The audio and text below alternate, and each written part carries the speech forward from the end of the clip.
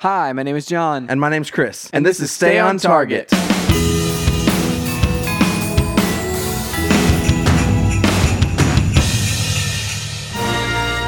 Hey everyone, and welcome to Stay on Target. We are your hosts. You can find us online at stayontargetpodcast.com. That's right, John. This week we are talking about Star Wars: The Last Jedi. The Last Jedi! We are not going to say anything up until the review. No spoilers. No spoilers.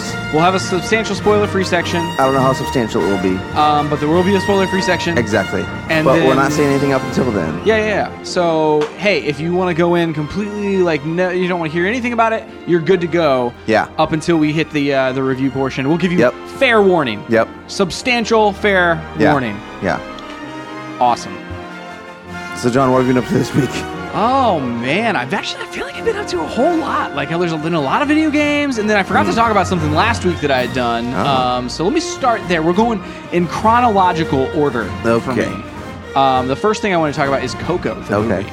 We saw that. Catherine and I saw that a couple weeks ago or whatever, and that movie is awesome. Nice. We actually saw it. So the news came out where it's like, there's like the Frozen short beforehand. And the news came out where it's like, audiences didn't like the Frozen short beforehand. Yeah. And so we're removing it from that movie. And so I was like, well, I have to go see it now before they remove this Frozen short from the beginning of it. Apparently, they didn't remove it because of that. Apparently, that was the plan all along. It was in like all the contracts in the for the theaters. That's super weird and very interesting. Yeah. I don't know. Like the backlash against the Frozen short was so interesting to me. I mean, it sounds stupid to me. Well, I mean, like so for context, yeah. Normally there's shorts before Pixar and Disney movies, but normally it's like, hey, here's a Pixar short in front of a Pixar movie, or a Disney short in front of a Disney movie, right? Disney animation. This time it was a Disney animation short in front of a Pixar movie, and not only was it a Disney animation short, it was a 20-minute long Disney animation short when they're normally around 6 to 8 minutes, right? And with like 4 songs. I mean, so the content of it is interesting because literally as soon as it popped up, like it's formatted for television as well. Like it wasn't widescreen even. Like it was widescreen for your television, but it had sidebars. So it wasn't as wide as the film is. Like it was formatted for a TV thing. No. What I think you're saying is what I think you're saying. Okay. That Coco is probably in something other than like a wider format than 16:9, and this was in a 16:9 format. So in order to display it properly on the screen, it had to have dark sidebars. Otherwise, you're cropping some of it out. Right. That's what I mean. So this one looked like it was definitively smaller than Coco was. Well, yeah. I mean, but if it didn't have any bars on top and bottom, that's fine. And it wasn't 4:3. Right, it wasn't square. No, it wasn't square. That's what I'm saying. Yeah, it was 16:9 then, and it just had and Coco probably wasn't 16:9. It was probably something a little bit bigger. Right. That doesn't throw me off any. Okay, I don't know. I mean, I my thought was like that's just a theater display problem. Like it's like you can't like if you have a super wide screen that you're displaying your movie on, but you have something that goes before it that's not super wide, then you can't throw that up there.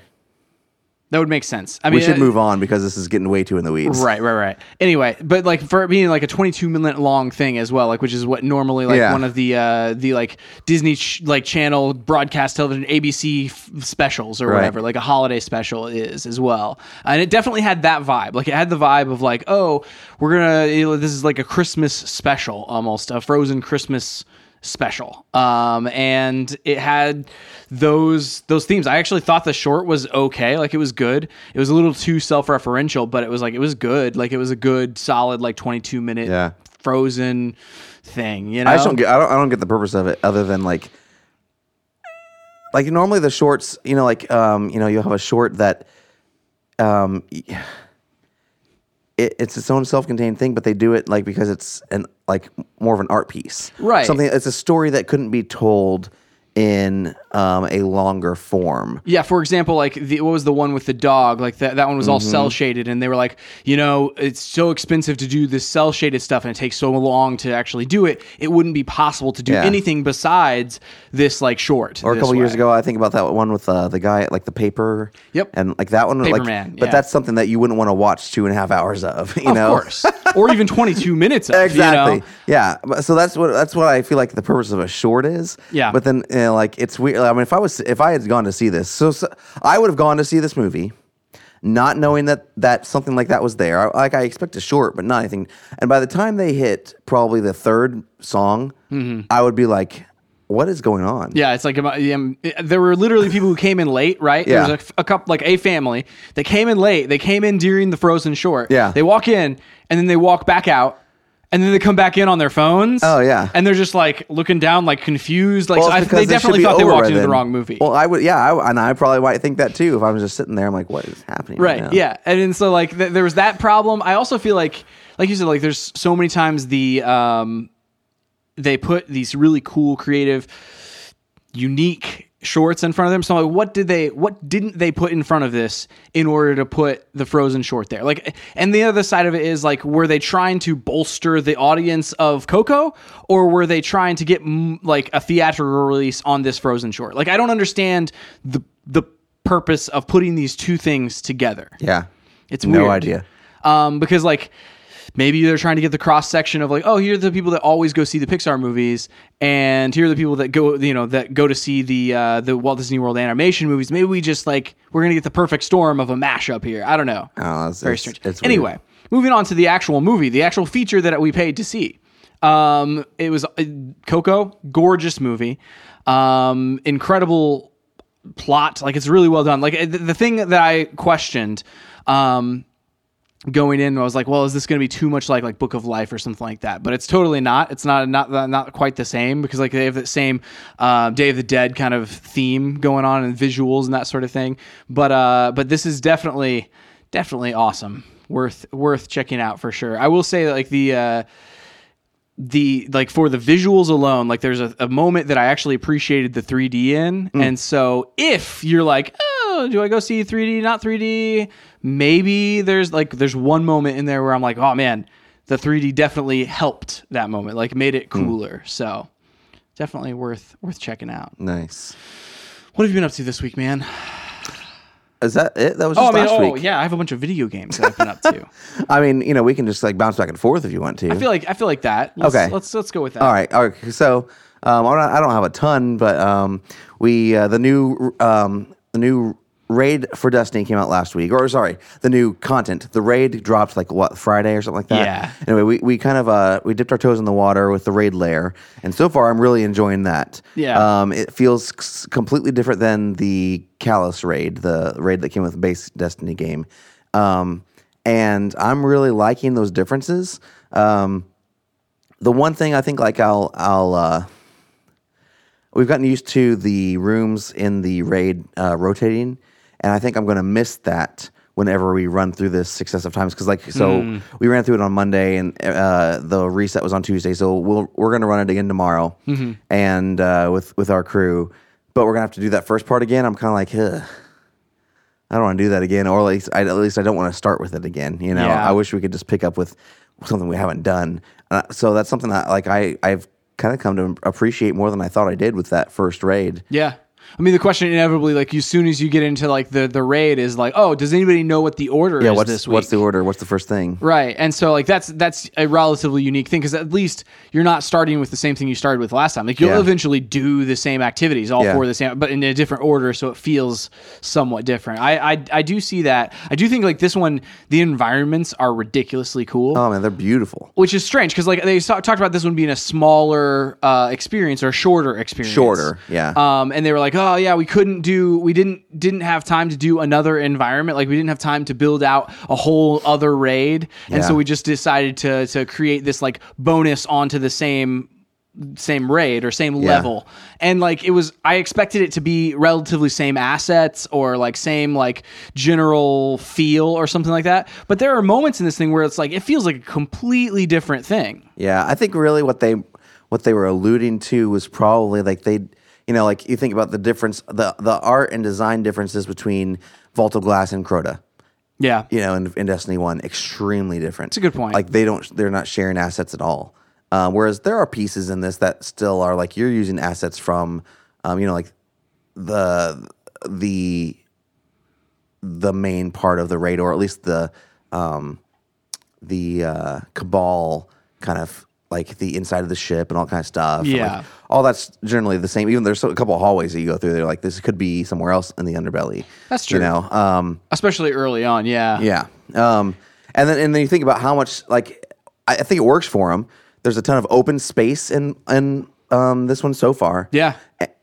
That decreases the amount of design you have to do on it. I guess that's true. Whenever you have like potential like floating platforms or platforms that are hovering over like water, even if the outer rim or the skybox or whatever is stunning, it's like it's not something you interact with, Most so of it's a little not bit easier. Stunning because there's like you're just inside rooms. Like you think about like where the platforms. Sorry, we're spoiling some things in that raid layer. Both the rooms, like there's really no ceiling. Right. I'll say that, and then like some of the like just like outside areas just kind of just goes off into space or darkness. Into the distance. Yeah. Now I'm like, I'm not gonna spoil this.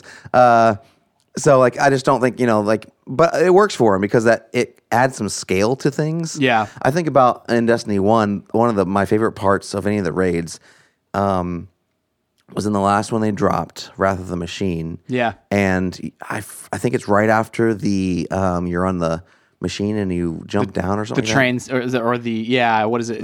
I forget what whatever it's called. Yeah, but you jump down. And then you're going down into the Warmind. The Warmind, and there's just this big red like Warmind entrance in front of you. Yeah. And that's relatively easy to design compared to some of the other stuff I would think. But the scale of it like makes you like really like at least it's impactful. And it definitely like you could tell on that one from that point on in Destiny they play with scale and in Destiny 2 they're playing with scale a lot because they left the previous generation behind. Like that expansion wasn't on 360 and PS3 and so you're like they can play with that scale and they can do that even more. I don't think King's Fall was on the 360 or PS3. It might not have been. And, you think about Crota at the end, he's huge. Yeah. Or not Crota. Oryx. Oryx, yeah. Oryx at the end is super huge in that raid, which is really, really cool. Yeah. But I think, like, with that one, like, the high, or that's the Taken, but, like, those spaces, a lot of times it felt like we were fighting the Hive, weren't we, or no? Yeah, you definitely had, like, Hive and Taken, like, mixed together. Yeah, anyway, so like, a lot of those spaces are a lot more, like, closed off. Yeah. Yeah, because there's that close quarters kind of thing. And so like interacting with a large environment like that is crazy. It is an interesting experience. We went in without knowing anything, and we're going to go in tomorrow not knowing anything. Which I actually like. Like it's slower. Yeah. But we're able to figure things out eventually. Yeah, and it's fun to puzzle things out with friends. Whenever somebody's onto something or whatever. Yeah. There was a moment whenever like we had 5 of us in there because we were like, oh, we have 5 of us together. Let's just try it. Yeah. And then like we got to a spot where it's like, oh, we need a 6th. Like Yeah. it literally won't let us continue without a 6th. Yeah. And so I texted you and I was like, dude, and you were like, yeah, I'm finishing up dinner. And so you hopped on. So it's like, it was, going in with not knowing anything, puzzling all that stuff out is very fun and a rewarding experience. Yeah. Moving on, PUBG came out this week. That's right. PlayerUnknown's Battlegrounds. On Xbox. On Xbox One, yes. It's a game preview version. So we jumped in and played some of that. Really, really fun. Mm-hmm. Runs pretty terribly right now. Pretty poorly. It's in game preview, so like I get it.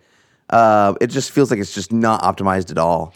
Yeah, it's for Xbox One. It's interesting that they released it in this game preview. So like I obviously knew that I wasn't going to be getting into a finalized game or anything, but I did kind of expect it to run a little bit better than it does, specifically because I don't know. They were like, "Oh, you're like 3 versions back on this version of like the Xbox version." Mm-hmm. So it's like I didn't expect it to be this unoptimized. I expected it to like still run at a steady kind of a frame rate where it's like it hitches all the time. Yeah, I mean, it does a few things. Number one, the frame rate is always, I guarantee, below 30. Yeah, and it is totally unlocked. And so, like sometimes you can be getting super super low, like in whenever the single you're driving digit in a car. Yeah, single digit frame rate. And then on the other hand, you also have server connection issues. So occasionally it'll pop up and say something like network connection interrupted. See, I never got any of that. You were getting that all the time. I got it. Fulton got it. Like there were several other people. Like it was, and I kept checking, and as did Fulton. And like it's totally on their end. What's weird is I kept getting your controller's disconnected. I got that and too. And it's like I'm still running, and I'm like, no, it's working, good. and it's working with the rest of the console. I also had so weird. I had this other thing like where I got kicked from a match. Like it literally the app like would lock up, and then it would crash, right? So I would have like a game crash, and then I would load back in, and it would go, "Your match is still in progress. You want to join in?" And I'd be like, "Oh, okay." And it's like you join weird. back in, and you're like. What would happen is if I was pushing forward whenever it crashed, I would have walked however long that distance was. Good grief. And so, or driven or whatever. So like at one point it happened 3 times in the same match. I came in the top 10. I was like doing really well and had a bunch of awesome stuff. And so I was like, I can't leave this by itself. Yeah. But like there was a moment where I was driving and literally like I spawned back in and I'm just like, running into this wall with this buggy, and it's just like sitting there on the wall. I'm like, I'm lucky nobody walked over here and just like wiped me out. So the other thing that's a little confusing, like there's no tutorial for this, and so like even basic things in the controls aren't clear. So like for instance, whatever I played my first 2 matches, literally not knowing how to reload the guns. Like you pick a gun, you pick up ammo, and you have. I was pressing everything. You have to hold X to reload, which makes 0 sense. And like my second match, I came in second place, but I hacked some guy with a machete. Couldn't I got some awesome guns. I had like this assault rifle and a handgun or something else or a shotgun. I had a ton of ammo. Could not figure out how to load any of it. And that's really funny. Eventually, I just grabbed a buggy and ran over a couple of people. Yep. And then just drove around till the end of the game. It was me and one other guy. And since I obviously, this is the thing. I was like going around in a circle. In the like final circle, like it was so small. Yeah, of course. And I was like, well, I'm just going to like try to run him over too. Ran out of gas. Oh. Which I didn't even know you could do. Yeah, you got to pick up those gas cans if you want. Or else I would have been, because I saw a gas can earlier that game. Well, it's like so I hop out of the car, and obviously since I couldn't shoot my guns because I couldn't figure out how to reload them, you're trying to he machete. wasted me. Yeah. I probably could have. Like I feel like I could have gotten first place had like I not run out of got for sure, and or I knew how to shoot my guns, or reload my guns. It's funny, like because I was asking. I don't know, I don't remember if it's Aaron or Fultron, but I was asking one of them whenever I first kind of got in. I was like, "So is there like a screen where I can just look at the controls?" Yeah, and they were like, "No." And there's like settings, but there's no like, there's literally not even a loading screen because sometimes like games will have like, on the loading screen you can be like, so this is mapped to this button, this is mapped to that button. There was something, but it doesn't say hold. Like there was some kind of screen that had like driving controls, swimming controls, like first person control. Yeah, I could not find that screen for the life of me. It was super buried. But then again, it still didn't say like hold X to reload. It just said X reload. So I'm like sitting there pressing X. Yeah. Like, it's not reloading. What's funny is like we played some Fortnite, so like we got in 3 of us, and so you can't like 3-person queue into this like 4-person squads map. Like it tries to match make you with people, and there's very few people that are single queuing into the like 4-person team. Yeah, why would you ever do that? Like, why would you do that? And so like it kept constantly like not putting us in or whatever. So we were like, okay, with the 3 of us, why don't we just hop over to Fortnite? They have this new mode, the 50v50 mode. So we hopped over there and played that. And like, that game is in a way better state than it was in whenever I even played it, a month or 2 ago at this point. Where like frame rate issues that I had, I wasn't having anymore. They definitely like have the UI down as well, like UI updates. But like that game used to have interact with objects, so you can open doors with X and that sort of thing. But you also reload just by tapping X. So I'm like, why couldn't PUBG do this? Like, what's the problem? Like, how often are you like sitting there needing to reload and also like standing near a doorway where you're interacting with it by accident? Yeah. You know, I don't know. It's very strange. The other thing I'll say that's a little different than PC is that like on PC you're able to walk into a room, still walk around while you're in your menus, and you can quickly drag things over with your mouse. Like it takes a long time to get into your menus and pick things up and equip attachments and stuff like that. And like both of us got wasted while we were both in our menus in a house somewhere. Yeah. And then we were like, well, we got to make a rule, only one person in the menus at a time, which is ridiculous. It's pretty frustrating. I feel like there's a better way than the way that they have it, like the tab over thing to I don't know. I almost wish it was almost like a Destiny cursor style UI. Yeah, or like literally don't make me pull a trigger to go from menu to menu. Just let me push over. Yeah, that doesn't make sense either. I have this D-pad where I have left and right control. Why don't you just let me use it? Yeah.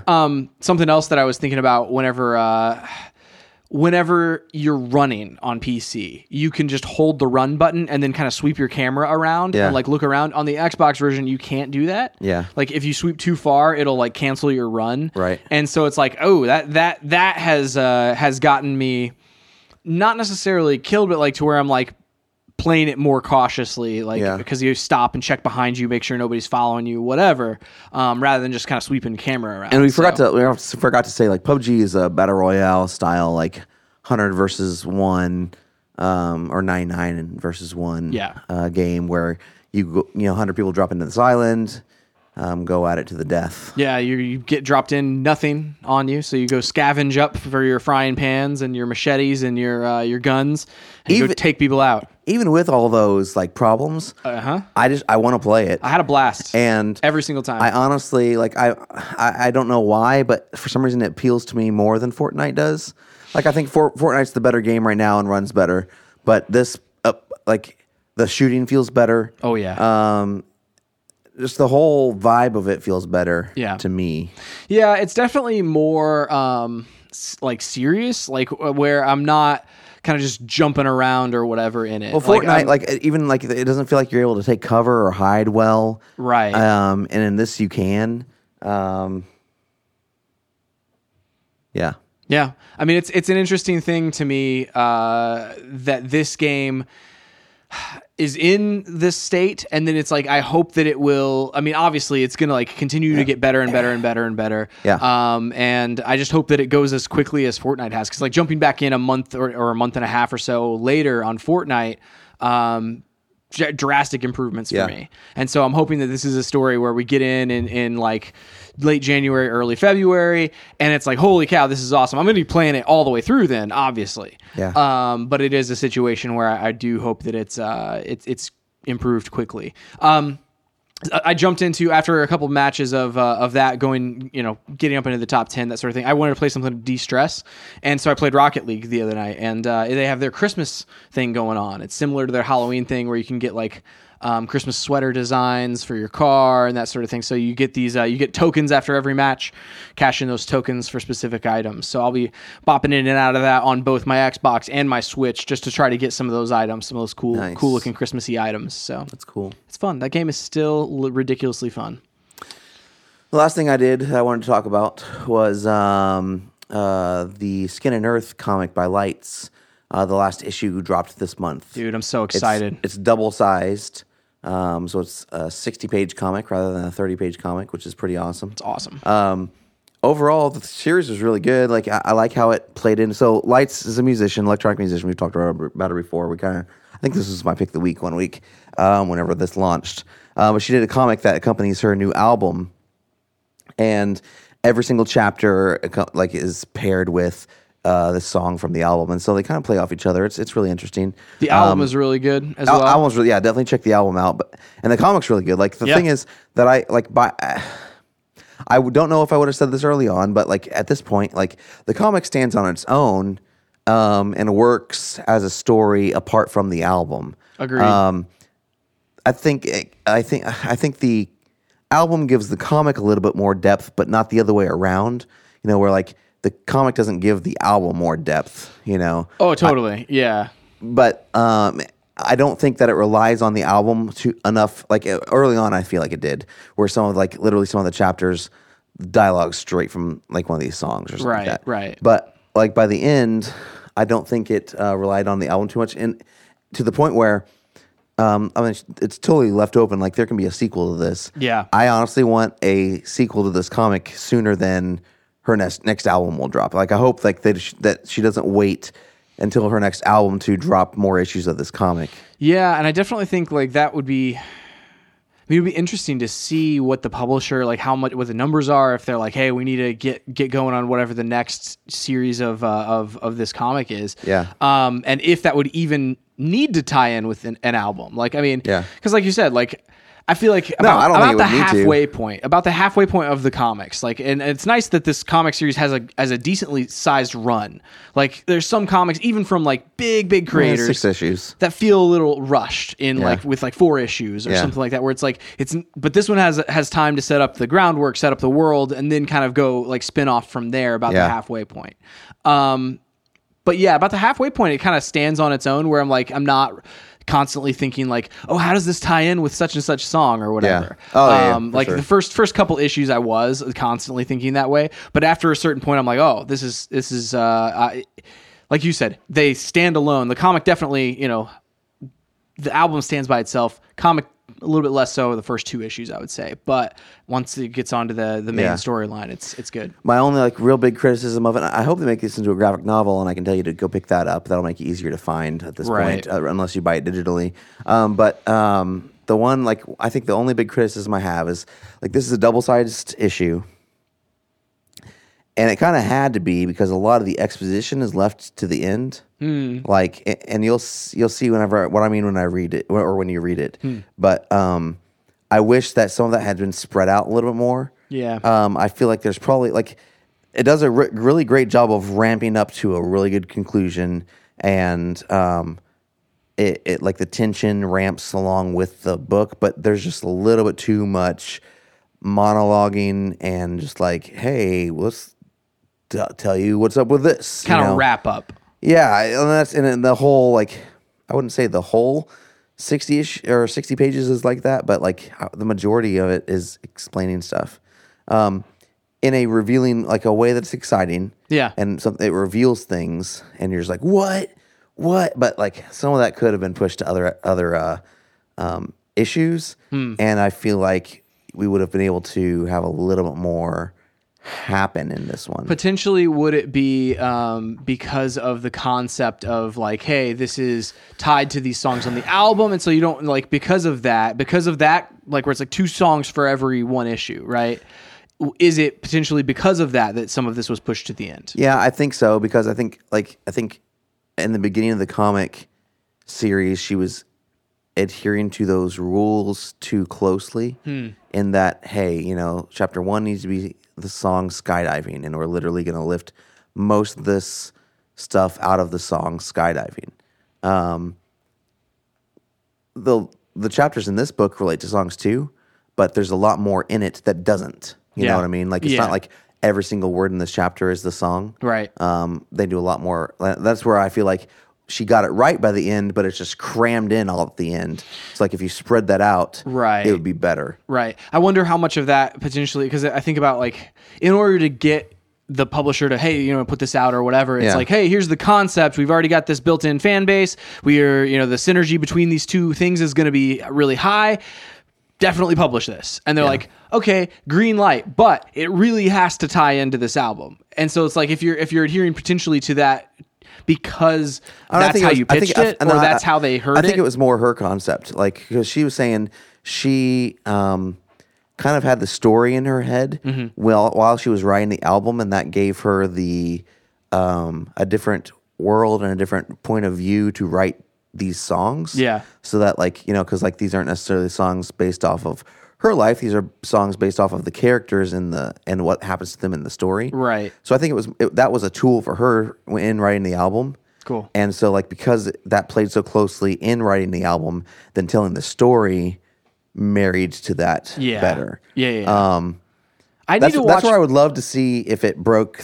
If they do another run of issues, like see them break free from that. Yeah. Not just to see what happens. Yeah, not because it's not well executed or not bad, not a good idea or whatever. Right. It's just like to find out. Because if she had the story before the album, which is what she said, like cool, then just do the stories. You know, like you don't have to write an album for every single one of them. Or do, and it's awesome music as well. And then we have to wait way too long. I know sometimes, yeah, because of time these two things. There is a YouTube video. There's like a short YouTube video of like the making of. I need to check it out. Yeah, it's like 20 minutes long. It's good. Yeah, it's making of both the album and the comic, like that whole thing. Like it kind of goes behind the scenes. Behind the scenes, it's mainly the comic. Focus is more on the comic. Cool. Well, I mean, that is the unique one here because she's put out other excellent albums before, and so the comic is definitely the new. What was her album before this? Not Midnight Machine, Little Machines. Yeah, I like this album better than Little Machines. Honestly, I would agree. Like I think like what's interesting about her music, and like a lot of times it'll time to really cool like moments in our lives, like whenever it's like, hey, we went on our honeymoon, like she released her album Siberia, but it's like I feel like every album has progressed and every album is in my mind has gotten better, but as soon as one is released of her albums, it's interesting because it feels like it's always been there. Yeah. You know, it's kind of one of those where it's like, there was a world before this album existed, you know, that sort of thing. So which one's your favorite album? Yeah, I mean, currently Salt and Earth, this one is but I mean, Siberia always holds like a special place in my heart there. So is that what or Skin and Earth? Sorry, Skin and Earth. Yeah, Skin and Earth. That was like there it is. That doesn't sounds half right. That sounds sort of somewhat right. No, Skin and Earth is the name of the album. But yeah, I think this one's my favorite currently, and I mean it's just so good, man. I think my favorite is honestly so she does an acoustic version of the album, or has the past couple times, acoustic version of the album, or acoustic album with songs from different albums between every single mainline album. But I think honestly my favorite album of hers is Midnight Machines. That one is so good. What's amazing about that one, I love putting that one on like before bed or whatever, just to like chill, you know. It was interesting. It was 2 years ago, or maybe it was last year, whenever that album was relatively fresh. Yeah. We were up with some family like over for a Christmas thing, and we were like staying the night. And all these kids were like running around like crazy, and it was like 9:30 at night and stuff. And it's like people were like, "Oh, it's time to wind down." And so like I like got out the boom and I played that album, and then inevitably by like the third song, the kids are just like gone. You know. So yeah, it's definitely a chill album. Speaking of that, this is like a weird offside. Or aside, not offside. I'm tired, man. Well, we just got out of 6 hours worth of Star Wars, which we're not talking about right now. No. And no spoilers, that's true. But it was 6 hours worth of sitting in a theater, kind of with another, like, how many, 300 people? Right. So. Why can't I find what I'm looking for here? It was actually amazing. We walked out of the theater, and it was cold outside, like really cold here in Nashville. Cold. And we were walking back, and Catherine was like, it's actually feels kind of nice. And I'm like, yeah, I guess after sitting in a room with 300 people breathing all this air, it's like you kind of get this stale kind of air in there, and then you walk out into the crisp winter chill, and it feels good. So I was looking for a specific album. I can't find it right now, but so go with me on this journey for a second. Okay, strapping in, Chris. I don't know how I happened upon this, but I came upon music made for cats. Okay. Real weird. You're going to have to explain this to me. Yep. So apparently, I don't know how they did this. There was somebody who's like a cat audiologist, found the frequencies that are most appealing to cats. Ooh. And paired it with things like a low rumble that sounds like purring or is the tone of purring, which also, here's another aside to the aside. I also read recently that cats purr at the same frequencies at which babies cry. And so it is more endearing to humans somehow. It's just a lower frequency. Chris. Oh, okay. So we're talking octave. We're talking note. A lower octave, but it's octave, the same relative pitch. Yeah, same pitch. Sorry. Same pitch. Like same alternating pitches. Yeah. Okay. Because I was like going with it. I'm like, I've heard babies cry before. But they don't sound like cats before. These two things are not the same. But it makes you want to take care of them or something like that. Interesting. Anyway, that's weird. So, but he took these frequencies, paired them with some purring, paired them with there's something else that sounds like what it would sound like if they were like when they lick each other. Anyway, This all sounds ridiculous. Sounded insane, John. Sounded insane till I played it for my cat, Gizmo. Fell flat asleep. But, okay. Flat asleep. Does he also fall flat asleep whenever you play other music? No. Have you tried? Okay, I will say. Have you tried playing like you see my some Insta story the other day? orchestra or something like this? Did you see my Insta story the other day? No, I did not.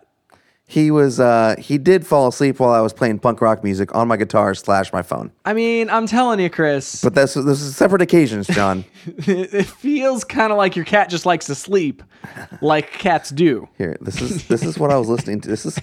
I was like, I can't believe he's on me right now while I'm playing guitar, playing Ocean Avenue real loud. This is Ocean Avenue. And he's just conked out there. Yeah. I mean, but Chris, so I feel like these So are... he just likes music. That's what you're saying. Yeah, we can't really... It's just like if there's noise, he's going to fall asleep. I don't know, man. You should try it with a lot of other things. He seemed super happy with it. I mean, he might be.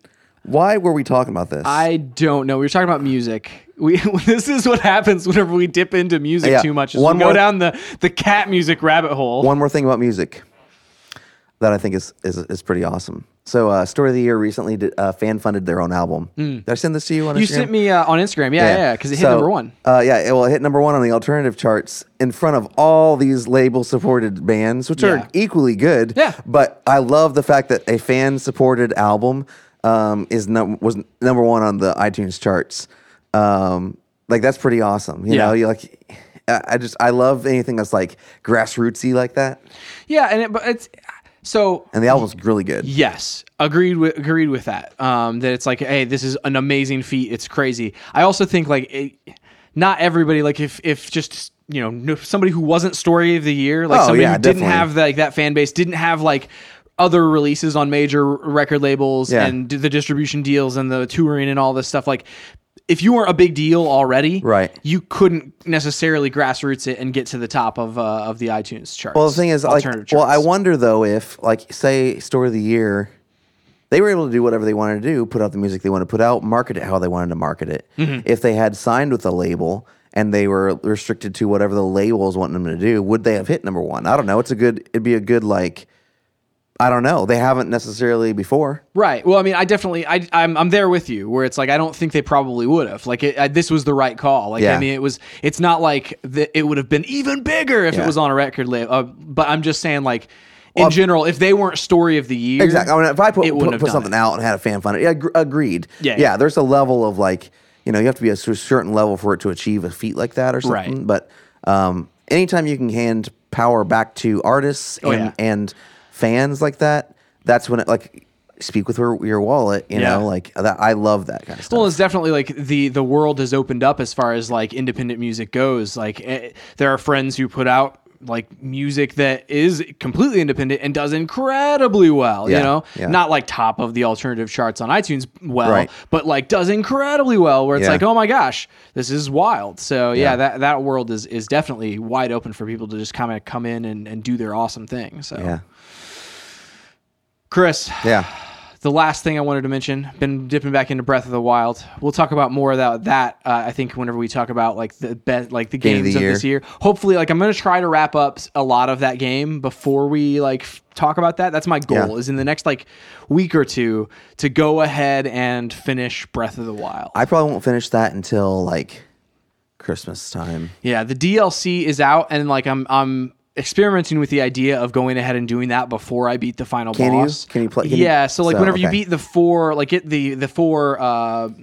four main dungeons, you talk to all the guardians, right? Yeah. That's whenever the DLC unlocks. And then so that is it gives you additional backstory for all these things. Cool. And gives you additional memories to find and stuff. So it's I feel like I'm going to dip into that before I then go face off in the final boss battle. Nice. But yeah, I'm very close. I feel like I'm within a couple hours, a few hours of this thing. So. That's awesome. Yeah. How long have we been recording? It's a good 39 minutes right now. We are at 40 minutes already, John? 40 minutes right now. Oh my gosh. It's going to be a long episode. All right. Well, we need to talk about some news. The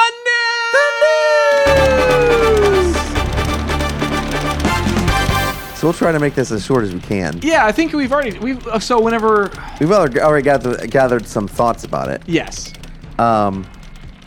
And I will say, I don't want to argue too much about it, so we'll just No. both voice our thoughts. Yeah. There's not going to be much back and forth because Yeah. there's not much back and forth to be had. So the news is Disney has bought a lot of Fox. So so everything but, this is the easiest way to do it. They've bought everything but Fox Sports, Fox News, Fox Business, and the actual television channel Fox. Right.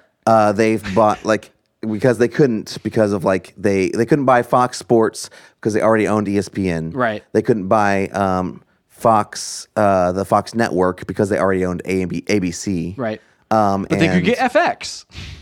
Because it's not a broadcast channel. Okay, so you can't own a certain percentage of the broadcast television channels. Yeah, you can't because it'd be a monopoly basically. Right. And then the Fox Business and Fox News just weren't for sale in the first place. Right. And so that means that they get all of the television IP, the movie IP, which is weird, because it'll be Disney producing shows that are on Fox, a different network, which is weird, but that's strange. If they do that, obviously the ones that already have the contracts, they'll keep those going, and it'll be Disney producing those. You're right. So they're basically producing the shows that are on their competition's network, which is really weird. No, at that point, I don't know that it matters. They're well, who cares if they beat our shows because it's both of ours. True. Very true. They're not hey, Brooklyn Nine-Nine, we need you to take a dive. I don't know, Chris. They might. No, they won't. That's dumb. that would be suicide. Oh, of course. Well, the more percentage they own, the more money they'll make too. For sure. Of that. So yeah, so anyway, what this means is things like Fantastic Four, X-Men, Deadpool. Who else? Trying to think. I'm pulling up a list right now. Yeah, okay, so it looks like Disney will gain the rights to Marvel characters such as X-Men and Deadpool, right? And then franchises like Avatar, Planet of the Apes, yep, Die Hard, yep.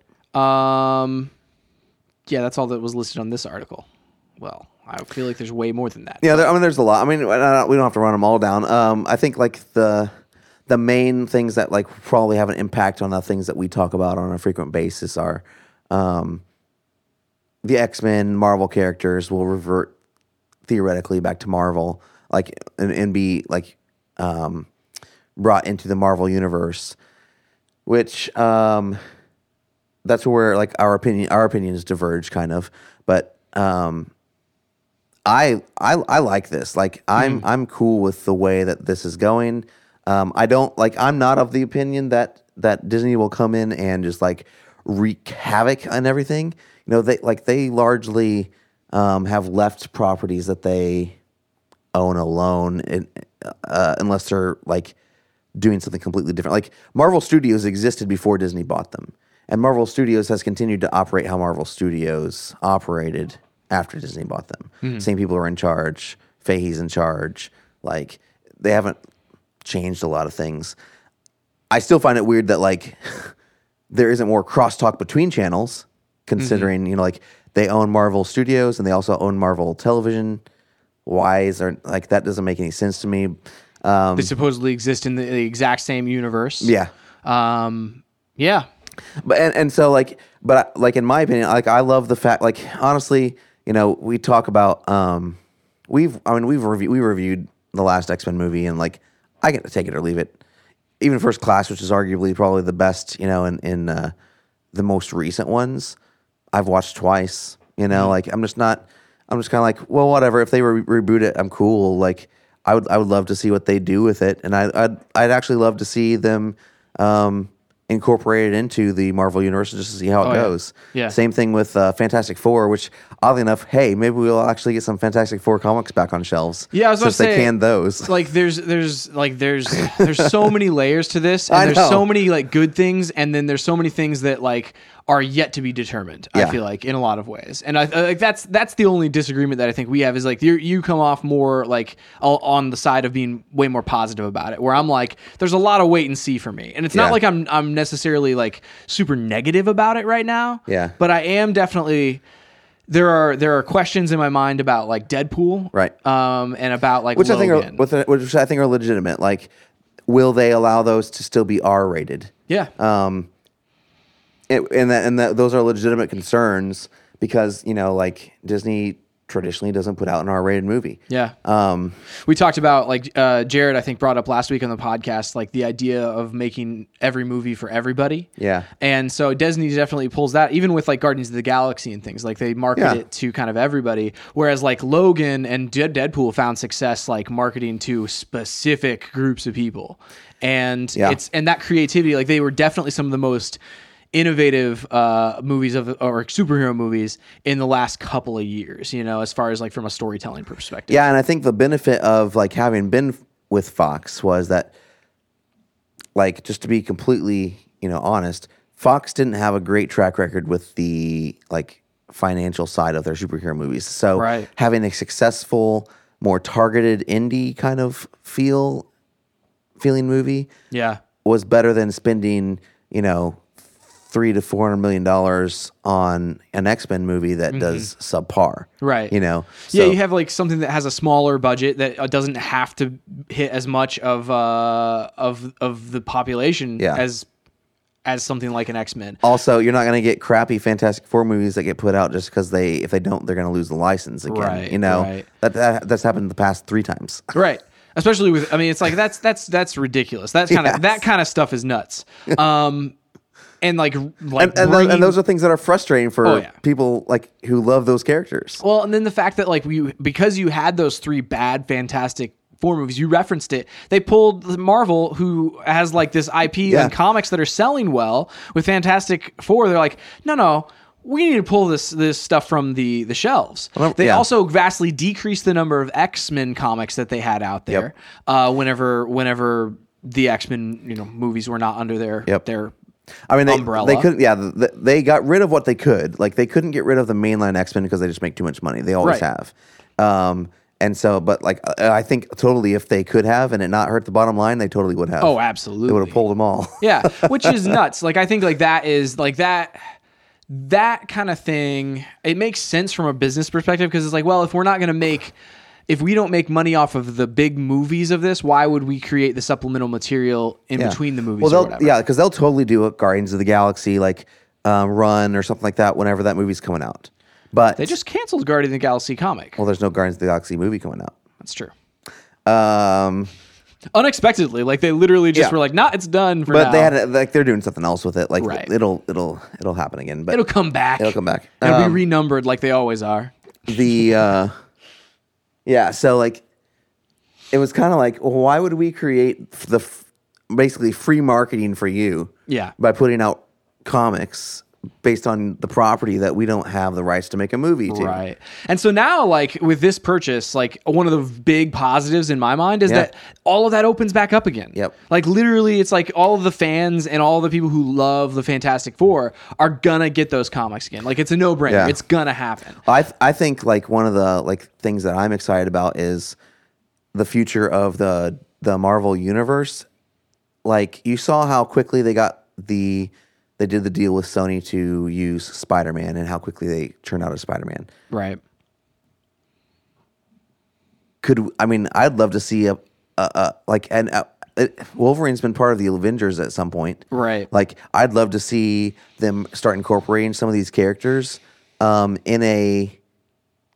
don't want them to, the thing is, X-Men is such a huge universe, I don't want them to just come in and take over the Marvel universe, but I would love to see some of these characters like start to interact and be in some of these movies. I 100% agree. I think like also we've heard from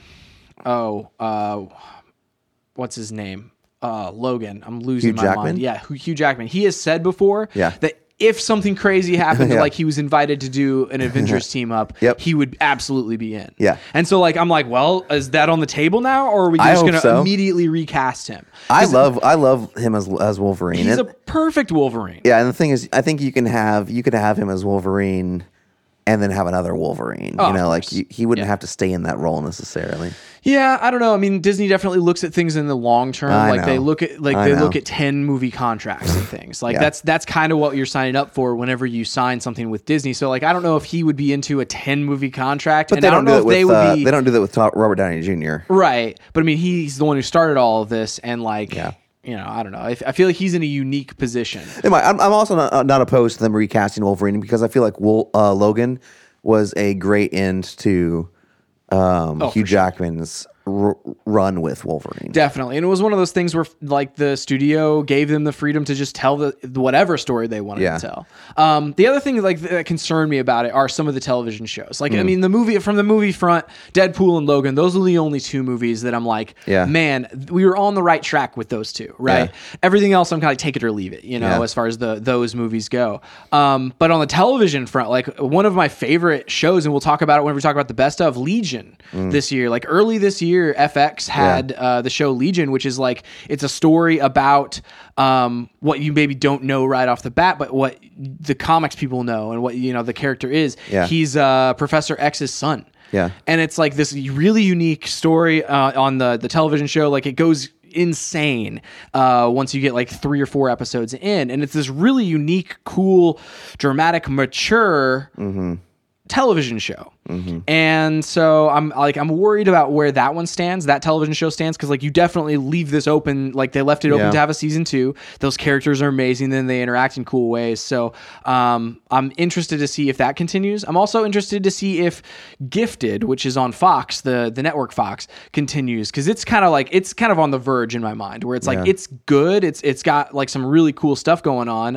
It's definitely it's a post X-Men universe, and so it's got some really cool stuff going on, but it's on the verge because it really competes with Agents of S.H.I.E.L.D., like in that kind of where it's like, oh, this is kind of a for everyone entertainment thing. Yeah. And so I don't know if I see that one necessarily continuing. That's where I feel like I think that they will probably leave a lot of these things alone. So I like one of my favorite shows. I watch a lot of Fox shows. I probably watch more Fox shows than anything else on Fox affiliated stations. So like I watch It's Always Sunny in Philadelphia on FXX, Brooklyn Nine-Nine, New Girl, which is entering its final season.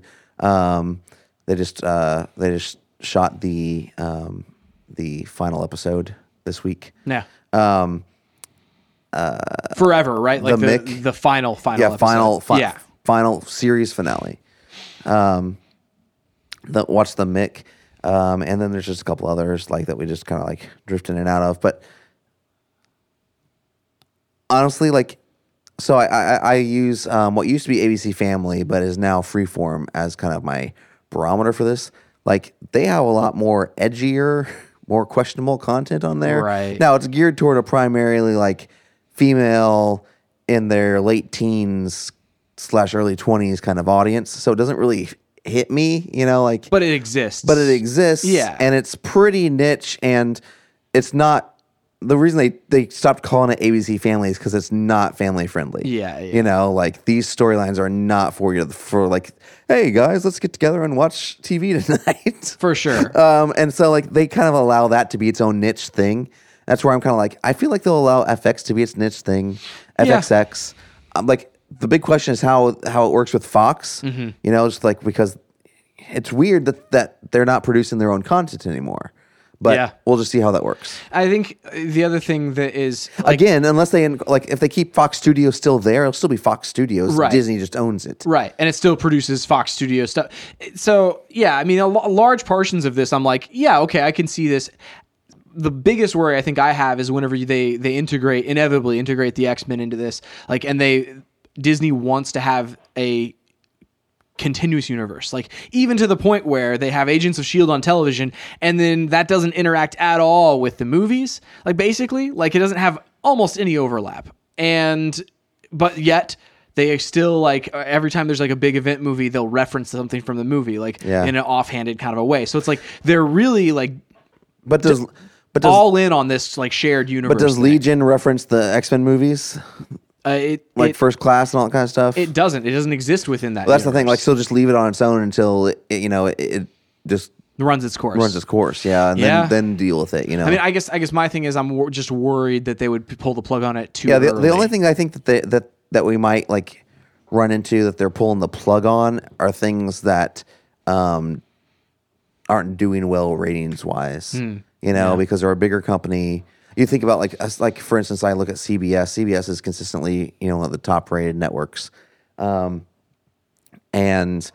a number one show on CBS is like 4 times bigger than what was a number one show on Fox. Right. Well, NBC. You think about even to the point they moved Supergirl over to CW because it wasn't quite as big of a moneymaker, but it was like, but if we move it to the CW, it's huge. It's going to make the most money. Yeah. Which is weird. Have you heard what they're doing with that next season? No. They're going to alternate weeks between Supergirl and Legends of Tomorrow. Weird. I mean, Legends of Tomorrow is definitely like that's more of a short kind of a shorter seasons kind of a thing, and they've really righted the ship all the way through to this season. Like it's way better show now than it was in the first season. The first season was just pretty a weird garbage. Cadence to me. Yeah. And I feel like you forget about it. Like even like gaps in shows or whatever, I always forget that those shows exist. Wow. Sometimes I'm like, oh wait, oh no, I have like 3 episodes of this show left. You know. I think the other thing is they gain with this. They gain another 30% share stake in Hulu. So now they'll have 60%.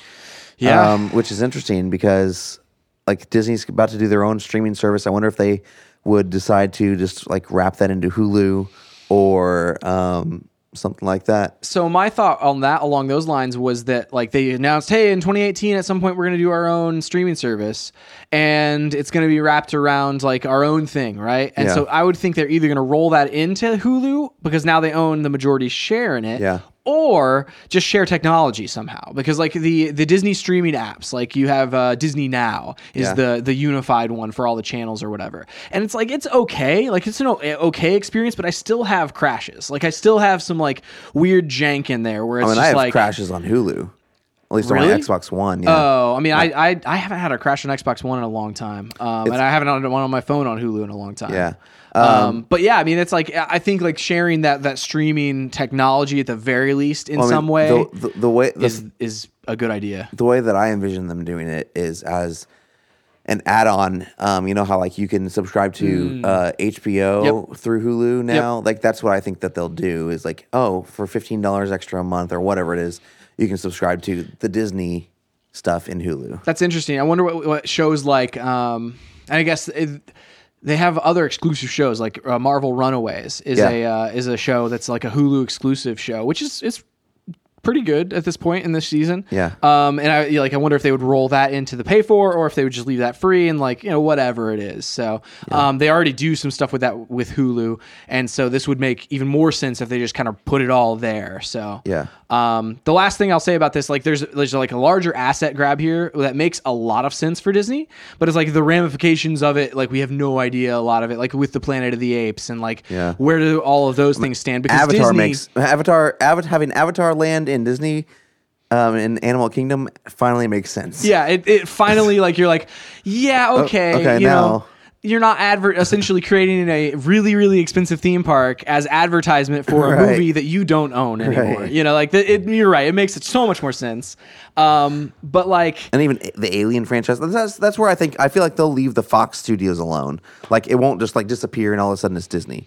You know, just like Marvel didn't disappear and all of a sudden that was Disney. I think, like I said, like this is one of those things where I'm just like, time will tell, because Disney, at its core, like they need to, like it seems like their business strategy is always to make big investments and have massive returns. Yeah. And so they require that massive return. And a lot of Fox properties, like it seems like they don't make massive return. They don't necessarily, they're not like hemorrhaging money or anything, but it's like those smaller things or those other things, like they just don't make Disney money. You know, they don't make that massive amount of return on these. But I think they could.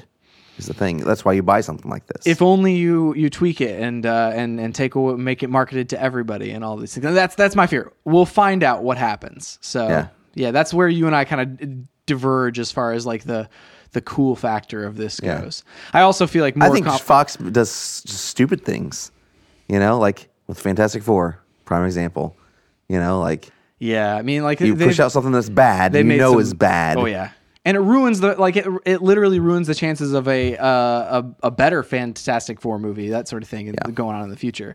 I guess, yeah, it's going to be, time will tell whether this is going to be a good thing or whether it will be something that will kind of reduce the amount of creativity in the marketplace. Because again, competition is something I'm always for in the marketplace. And so this reduces the amount of competition potentially, depending on how it's all structured. That's the news. Star Wars The Last Jedi. So this is your chance. We're going to be opening some card packs. We got some card packs from the movie Giant Topps cards because we went to the IMAX double feature of The Force Awakens and The Last Jedi. So I guess this is your point. Like, while we're opening these cards, it is your chance. This is the moment. If you're going to jump out of this on us, go ahead and do so now. But obviously we're not going to spoil anything right off the bat. We're just going to kind of talk about our impressions of the movie after we open all these cards and to talk about the cards. And then we'll do a substantial spoiler countdown. Very, very substantial before we open up all of the spoilers and go deep into this movie.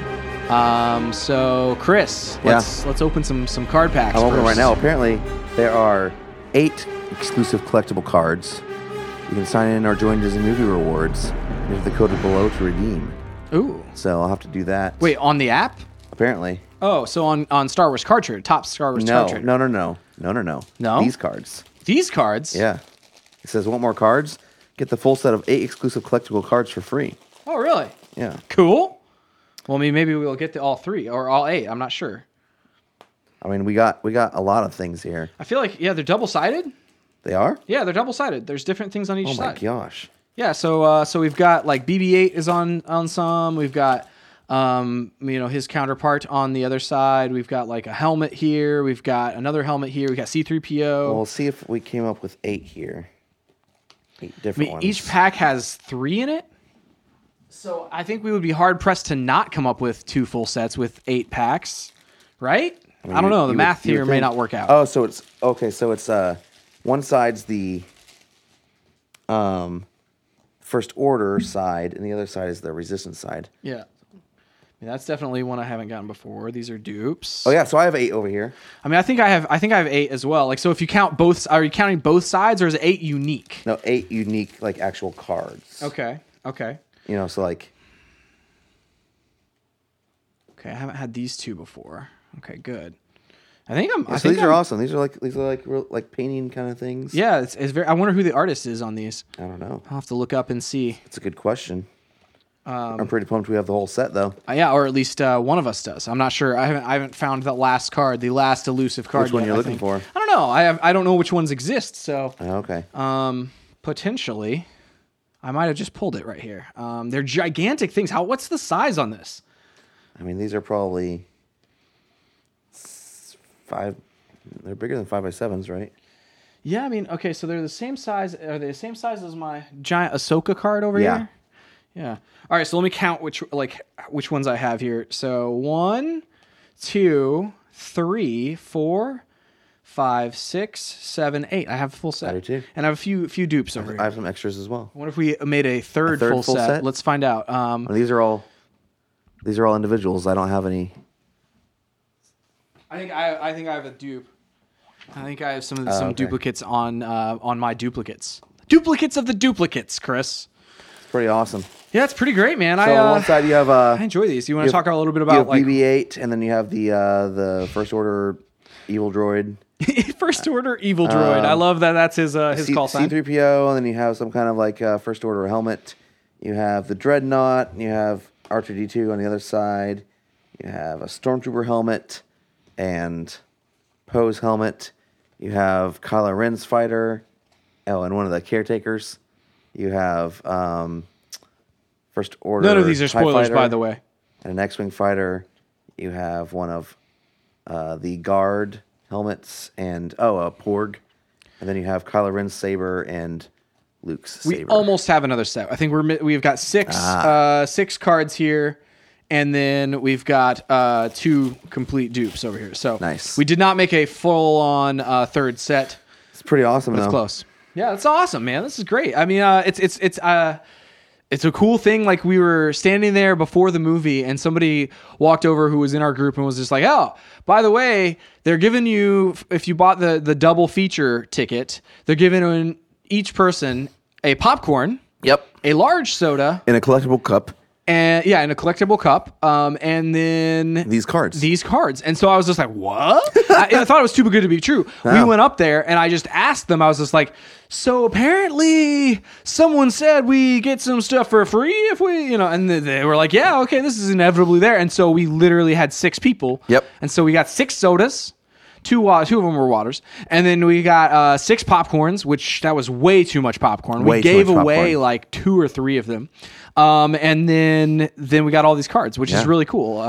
Very cool. So we went to the double feature. So what we did was the IMAX here in town. The first showing was part of a double feature. We saw The Force Awakens at 3, and then The Last Jedi at 6, and the tickets were only they were like $40. Yeah. And as part of it, like when you get this deal, like I feel like I would have spent like $20 on popcorn and drink anyway.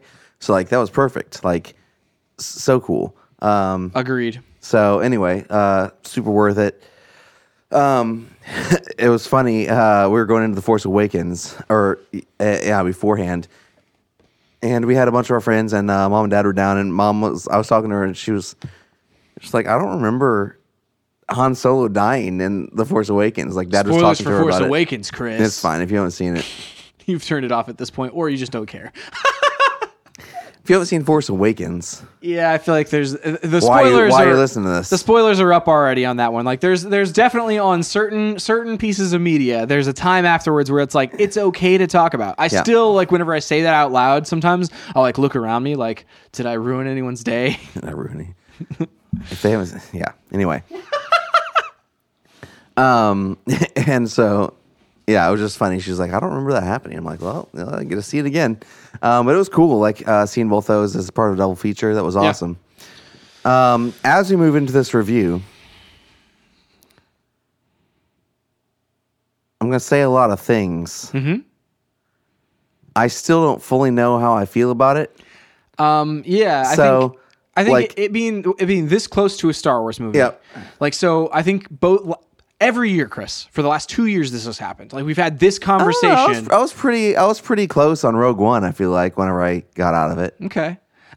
At the end of it, I feel like there's the hot take, kind of fresh off of it type of a thing that we're going into right here. So this podcast stands, and you can kind of put parentheses around it as like to be determined.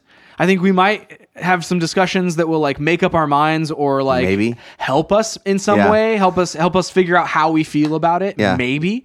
But I really do think this is a movie where it's like, you're gonna. I'm probably going to change my opinion over this over time. Like it will definitely like things will shift. Yep. As I see it more, as I live with it more. Right. So that being said, spoiler free.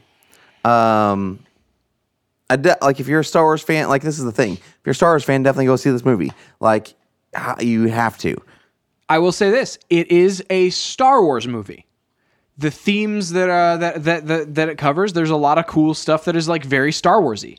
There's like I feel like it's a fun Star Wars movie, from that perspective. The acting's great, music is great. It was cool. We had a cool featurette in front of the movie with John Williams. Oh, that was a fun one. Yeah, talking about like over the course of 40 years and 8 movies, like how he's been able to work with the music and play with themes and stuff like that. It was kind of cool. It was very cool to see like some of the stuff cut. Like first of all, the footage from like from the past, from the present, from this movie. Like it was amazing to see like the old footage of like George Lucas sitting there, and he was talking about how this was like I think it was Empire, was like the first time that something had happened, and they had this footage of it happening, and it's like, oh my goodness, this is crazy. And then it was cut over the actual film, the scene in the film. I will say the editing, as far as from piece to piece in that, was masterful. And in that featurette. Oh yeah. Where it felt seamless from one part to another. And that was impressive to me. Yeah. Like at a certain point, like I closed my eyes because like they were showing something or other that I didn't necessarily want to see. Okay. And I thought like maybe they would spoil something or whatever. Yeah. But I was just kind of like closed my eyes for a second. I was listening and I was like, man, that transition is perfect. Yeah. So really cool Yeah, feature. really, I'm really assuming cool. it'll probably go on the Blu-ray. I think so too. Yeah. So that like the action's great. The one thing I think we can say in the spoiler-free section is like, I'm not sure the comedy worked as well as they hoped. We'll talk about more in depth later, but it hit me wrong several times. Yeah. And like it's been like one of the things that's been said about this movie, like in the lead up to it, was like, this is one of the funniest Star Wars movies. I'm like, depends on your definition of comedy. Like maybe it tried to be funny more than the other movies, possibly. Whether it succeeded or not, I don't know. Yeah, I think along those lines, like the humor in a lot of movies like this, where it's like, if it's forced or whatever, it does pull you out of it. And there were a few moments where it pulled me out of it. There's some force, and then there was just some like we'll talk about later. Yeah, like that's all I need to say on it right now before I get into it. I don't know how much else there is to say without like diving in deep. Do you want to talk whether or not something like vaguely plot, like where it's like, oh, did something like is there anything there that you want to touch on? I think we should like saving all of that for the non-spoiler. And that's why I said like earlier, I don't know that like if you're a fan of Star Wars, go see this movie. Absolutely. You can formulate your own opinion, is what I say you do. Yep. And then listen to the rest of it. Like even so Fultron, I was texting with him earlier, and he was like, "So was it good?" And I was like, "I literally don't want to say anything because I want you to go in like not trying to infer from what I'm saying." What I think of it. And then Fultron came back and was like, "Oh, so it was really good then?" No, he said, "So was it good?" And I was like, "It was good." And then he goes, "Good but not great." I'm like, "Oh my gosh!" It's like, no, just go see it. Just go see it. Just see it. Just see the movie. I wholeheartedly agree with all of that. So I think we've said basically all we're gonna say. Yeah. In the non-spoilers, I think go see this movie. If you're not a Star Wars fan, Chris, should you go see this movie? It depends on how much of a not Star Wars fan you are. If you hate Star Wars, don't go see it. Obviously, don't go see this. Obviously, yeah. But if you're like moderately into Star Wars, if you like Force Awakens, go see the movie. Yeah, I'm there. If you like any of the Star Wars movies, go see this movie. Maybe see Force Awakens first, though. Yeah, maybe see. Yeah, definitely. Okay, I will give you that. Also, sorry for spoiling that Han Solo died. If you're at this point in the podcast. All right, Chris. That spoiler clock is winding down. I'm going to give it a lot longer this time than I think we normally do. I don't know why we need to do that. Just in case. I mean, it's Star Wars. Like we've been told before that we don't wait long enough. Really? We wait a long time. I don't know. Like that was a year or two ago at this point. I don't remember. Okay. But we're going to be spoiling this thing. Okay. In 5, 4, 3, 2, 1. Throw out a spoiler. Kylo Ren says that Rey's parents are nobody. Yeah. They're just junk smuggler trader people. From Jakku. Maybe. But didn't he say they're He didn't say from Jakku. Like well, she said that. He just said they're nobody. Well, I think he said their bodies were in such and such graveyard. I don't remember him saying that. And unmarked graves or something like that. Yeah, he totally had a line about where they were buried, but I don't remember if it was on Jakku or not. See, this is my thing with that. I don't need to say a ton with it, but I feel like he could have been lying. I thought that initially too, but I do think thematically with this movie, it fits because you think about even the ending with the kid on whatever planet, which was weird as all get out. It was weird as all get out. I'll be right there with you. But like again, thematically with that kid at the end, where he's just like just a everyday kid, the message is that anybody can be a strong force wielder. Yeah, I think it was left open ended enough to where JJ in episode 9 can come back and be like, "Hey, her parents were actually blah blah blah." Yeah, and I do think that specifically, like whenever Force Awakens came out, he said, "Yes, I know who her parents are, and it matters." Yeah, I know. And so, like, and this makes it matter. But No, you're right. not really. No, that's what I'm saying. I'm saying like because they're diving into this new Star Wars thing. They're launching this thing. Getting right to some other big points. They're systematically removing everyone who is potentially in like from the past trilogies. Like they're taking everyone out of it, right? We're launching into this new thing, new characters, all new thing, right? Yeah. And so in a sense, this does that. Like it takes you and says there's been an awakening and all of these potential anybody's from across the galaxy are going to be starting their Force journey. No, it was weird. I like it.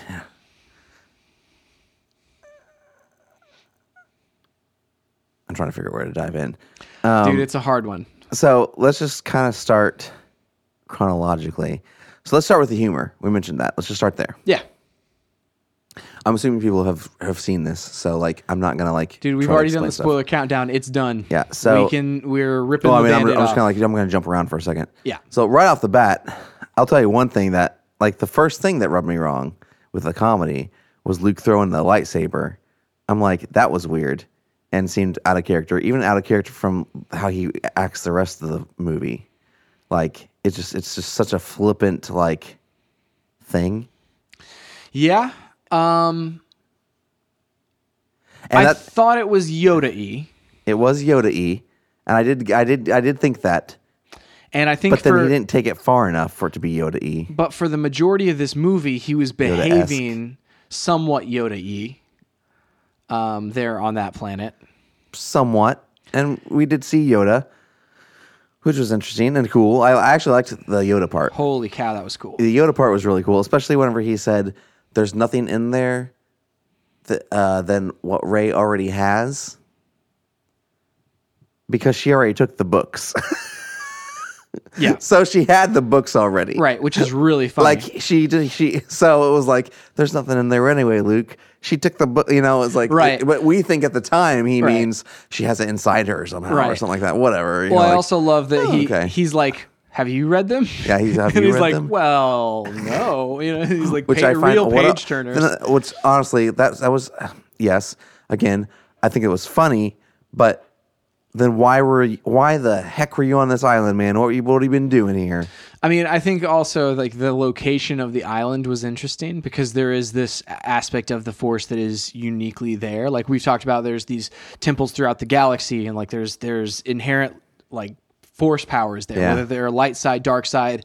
This one seemed to be fairly neutral, that light existed as well as the dark, which was a very cool concept and a very cool thing. Yeah, I think they've alluded to that in like Rebels and stuff like that whenever they talk about those temples, which is cool. I love those aspects of it. And I'm like, speaking of the Force, like the thing about these movies, it just like blows up what you think the Force can do. Yeah. Down to, you know, from like, sure, the island and what it's doing, but then like Kylo and Rey talking to each other. And I love the way that was shot, where it's like you only see them together on screen like once whenever they touch hands.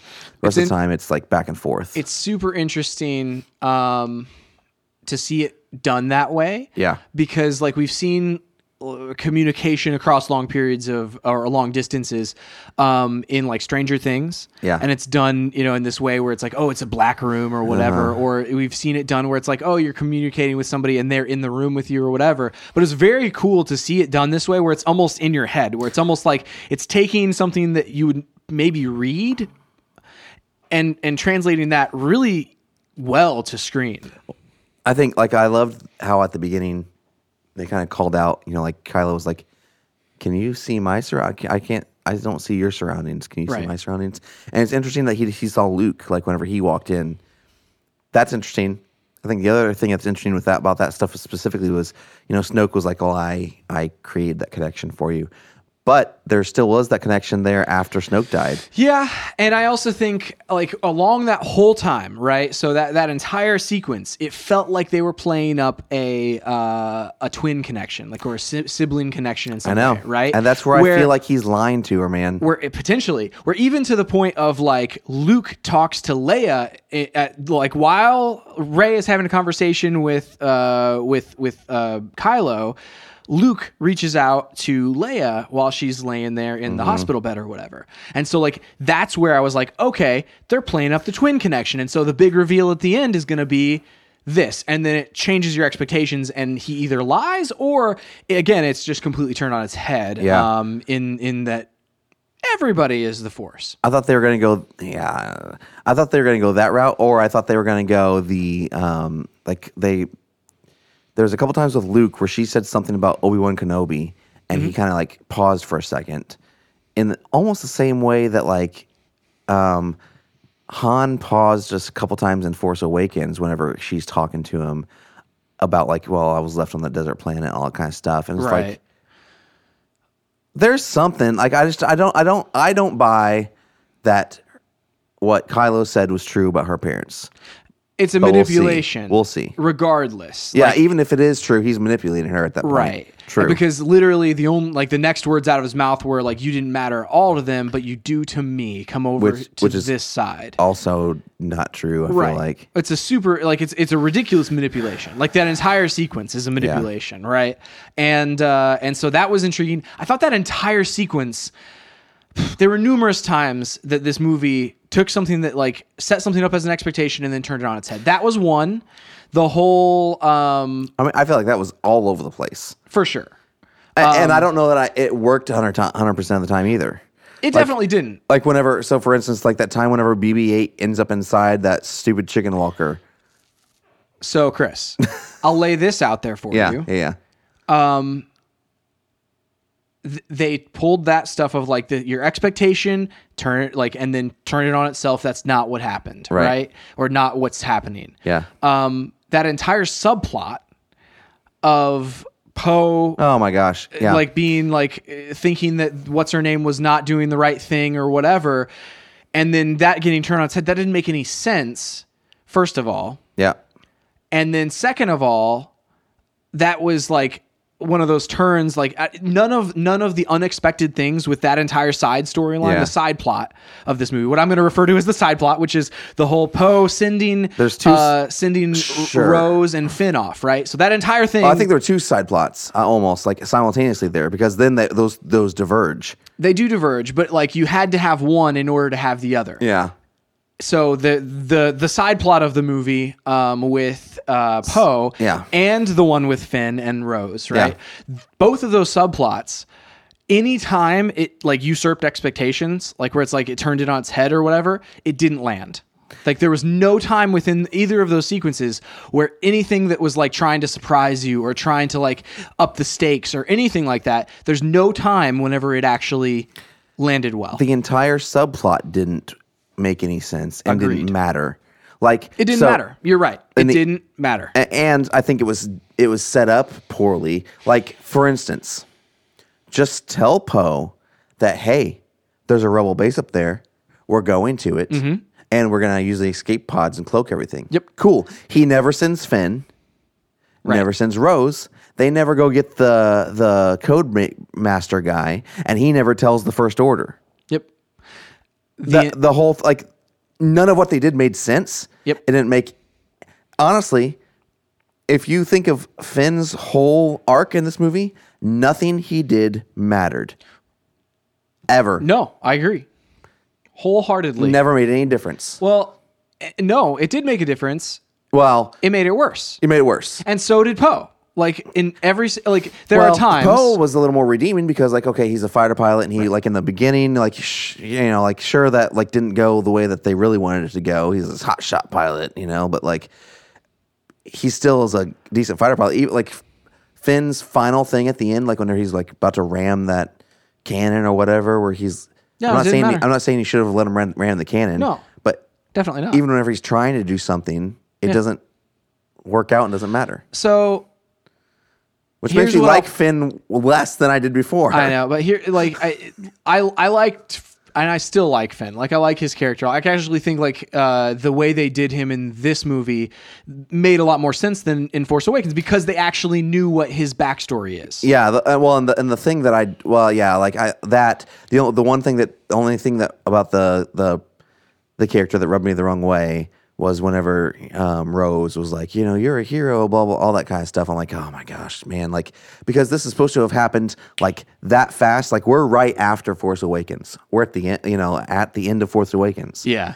And already there's all these stories about hero Finn. Well, there's that. That makes zero sense. And then also, like, whenever I thought that was weird, right? But then whenever Poe met Rey for the first time, he kind of was starstruck in this way too. Yeah. And so that felt really insincere and strange to me. This is not. I don't even think this is supposed to be a matter of weeks. It's a matter of days. Yeah. If that, after Force Awakens, because this is right. We pick up with her on the island. Right. Right then. Right.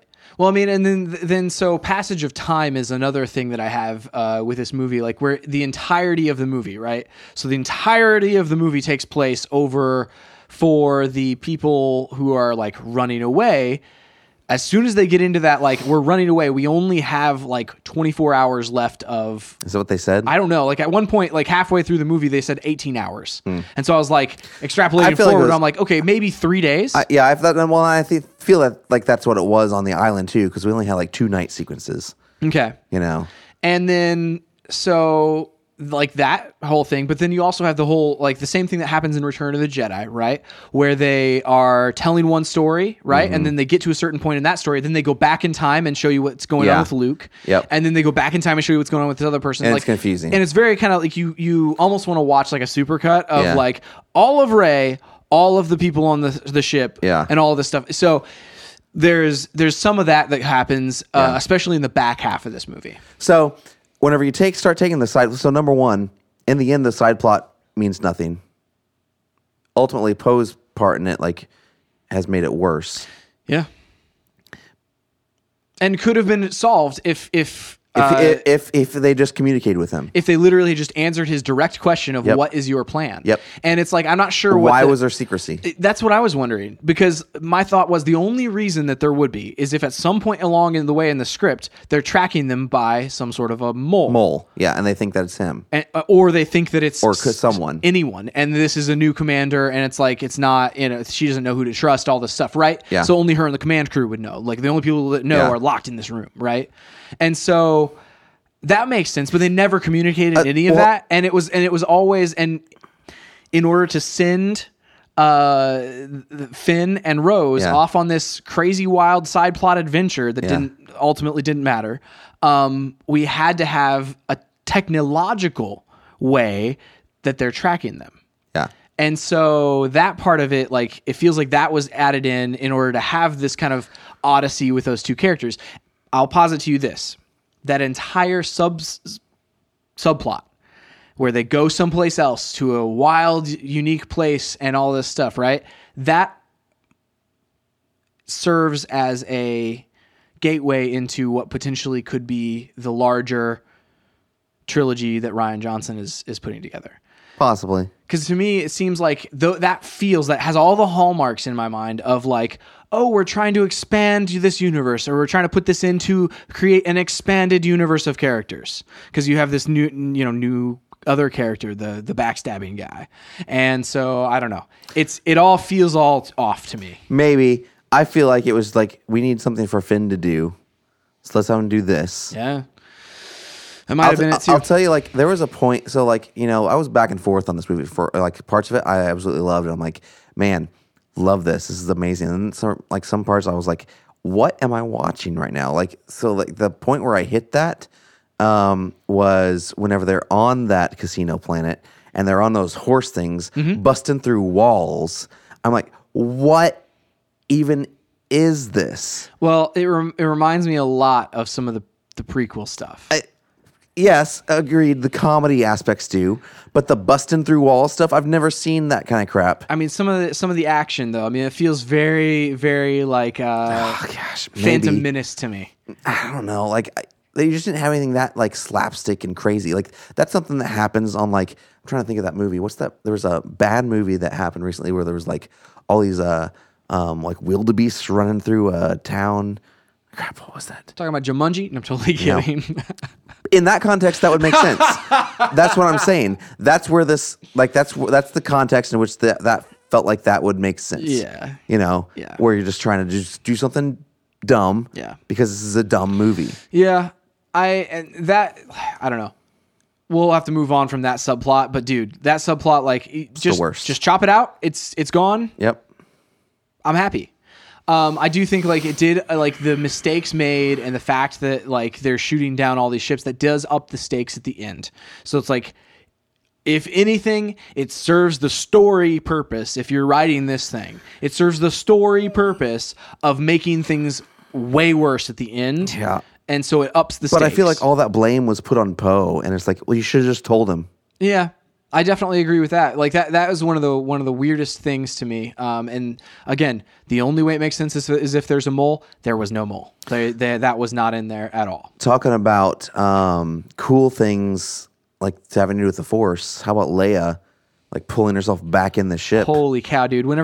So let me just say, whenever that bomb went off on the thing, I was like, "This is it." I know. This is how they did it. They only shot like 4 scenes with Leia. Yep. And they used all the footage they could, and this was like, it's heartbreaking. And I was like, "But really? This Yeah. is not. This is not how I wanted to see this happen." Exactly. Right. Yep. And then whenever she does that, I got chills. I teared up. I was like, "Holy cow! This is Star Wars." That's what I'm saying. There's these super, super highs, but then there's like these crazy, crazy lows. Dude, that like though Leia pulling herself back in, like half conscious, whatever's going on there, is so freaking Star Warsy cool. So cool.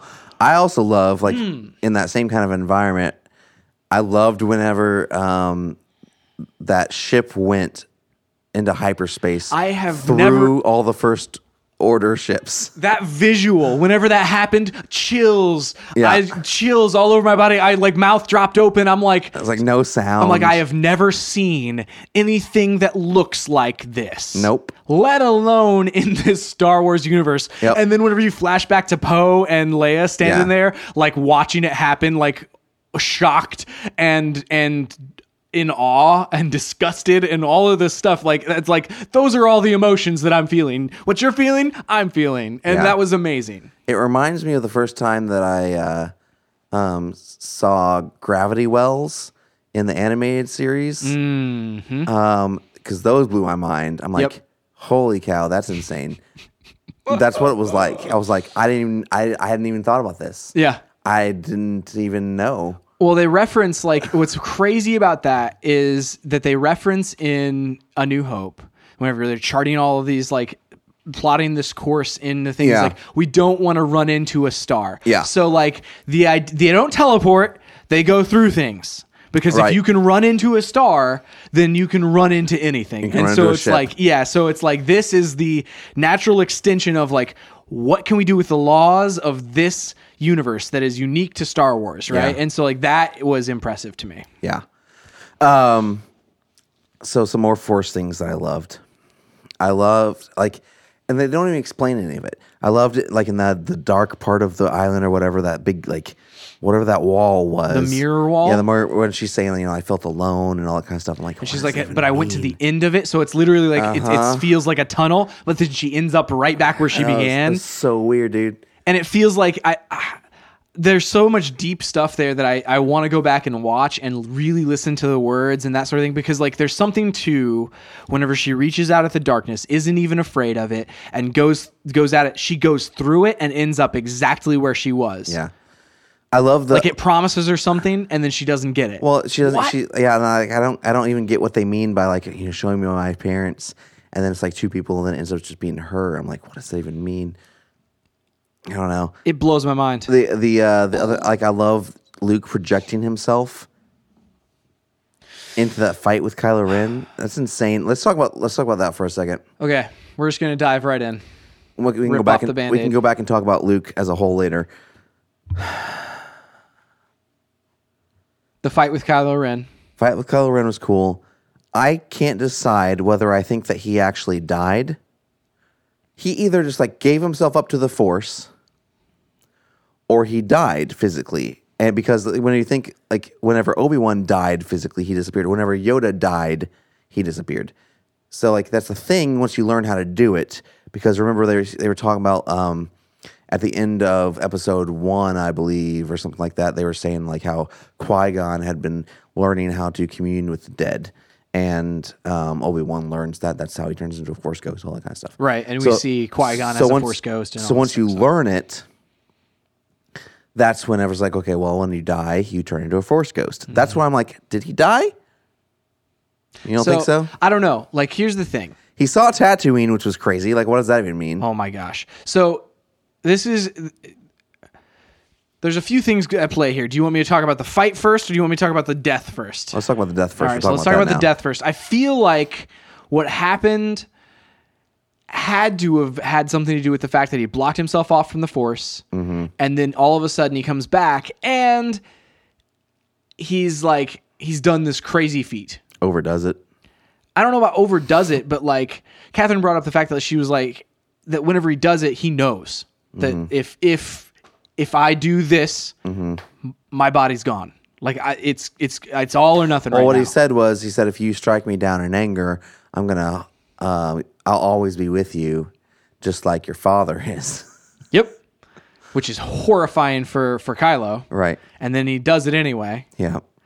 I mean, and I think in a lot of ways, like, that is reminiscent of Obi-Wan's line where he says, if you strike me down now, I'll become more powerful than you can possibly imagine. Yeah. And so at that point I knew something was going to happen here. And then whenever he does it, and then Luke is floating however many systems away or whatever, I was like, oh wait, he's gotten out of it. This is like, he's alive. It's fine. He's going to be in the next movie. This is everything's all good. And then he gives himself up, and I'm like, or what? He dies. What? Yeah. And so like I kind of take it almost that he gave himself up because of that. Like, he gave himself up for this thing, and that his body just kind of like, oh, if I do this and save everyone, then my body's going to give out, and I give myself up to the Force. Yeah, maybe. I mean, that's the thing. Like, I just don't understand the process necessarily. Like, does that mean he died, or does that mean, like, which I don't know if that matters either way. He's going to be a Force ghost, so whatever. Yeah. Man, his journey this movie was interesting to me. I'm not sure if I'm 100% satisfied with it. Like, I don't mind the whole, like, what I find to be strange is that he was on this island for that long and didn't come to these kind of revelations until now. You know, where it's like, let go of the past, it's not his fault, that kind of stuff. Like, why, other than shutting himself off on the Force, I feel like that was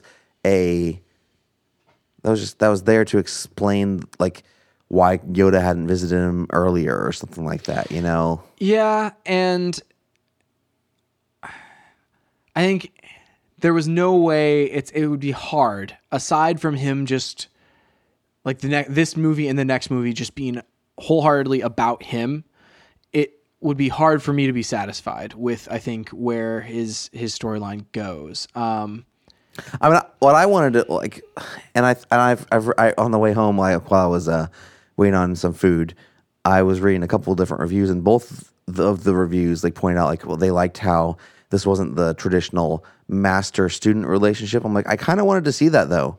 I kind of wanted to see Luke teach her some things, and he, like, honestly taught her, like, basically nothing.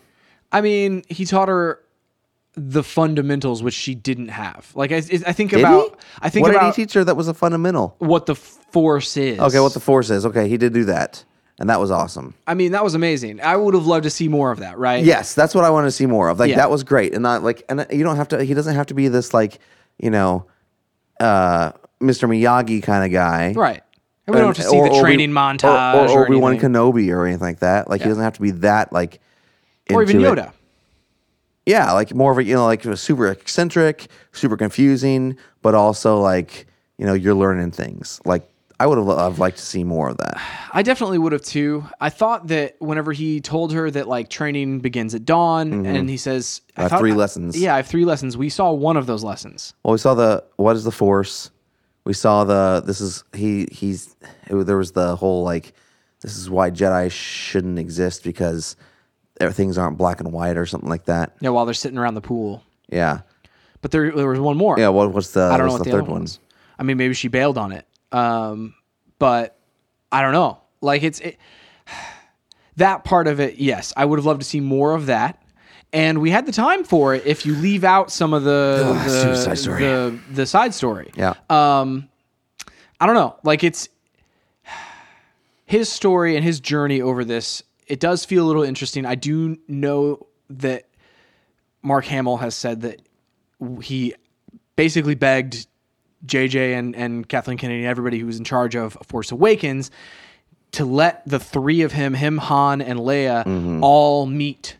Because he's like, if I know that they're in danger, he's like, Luke would just take off across the galaxy and go to try to save them. He's like, he would.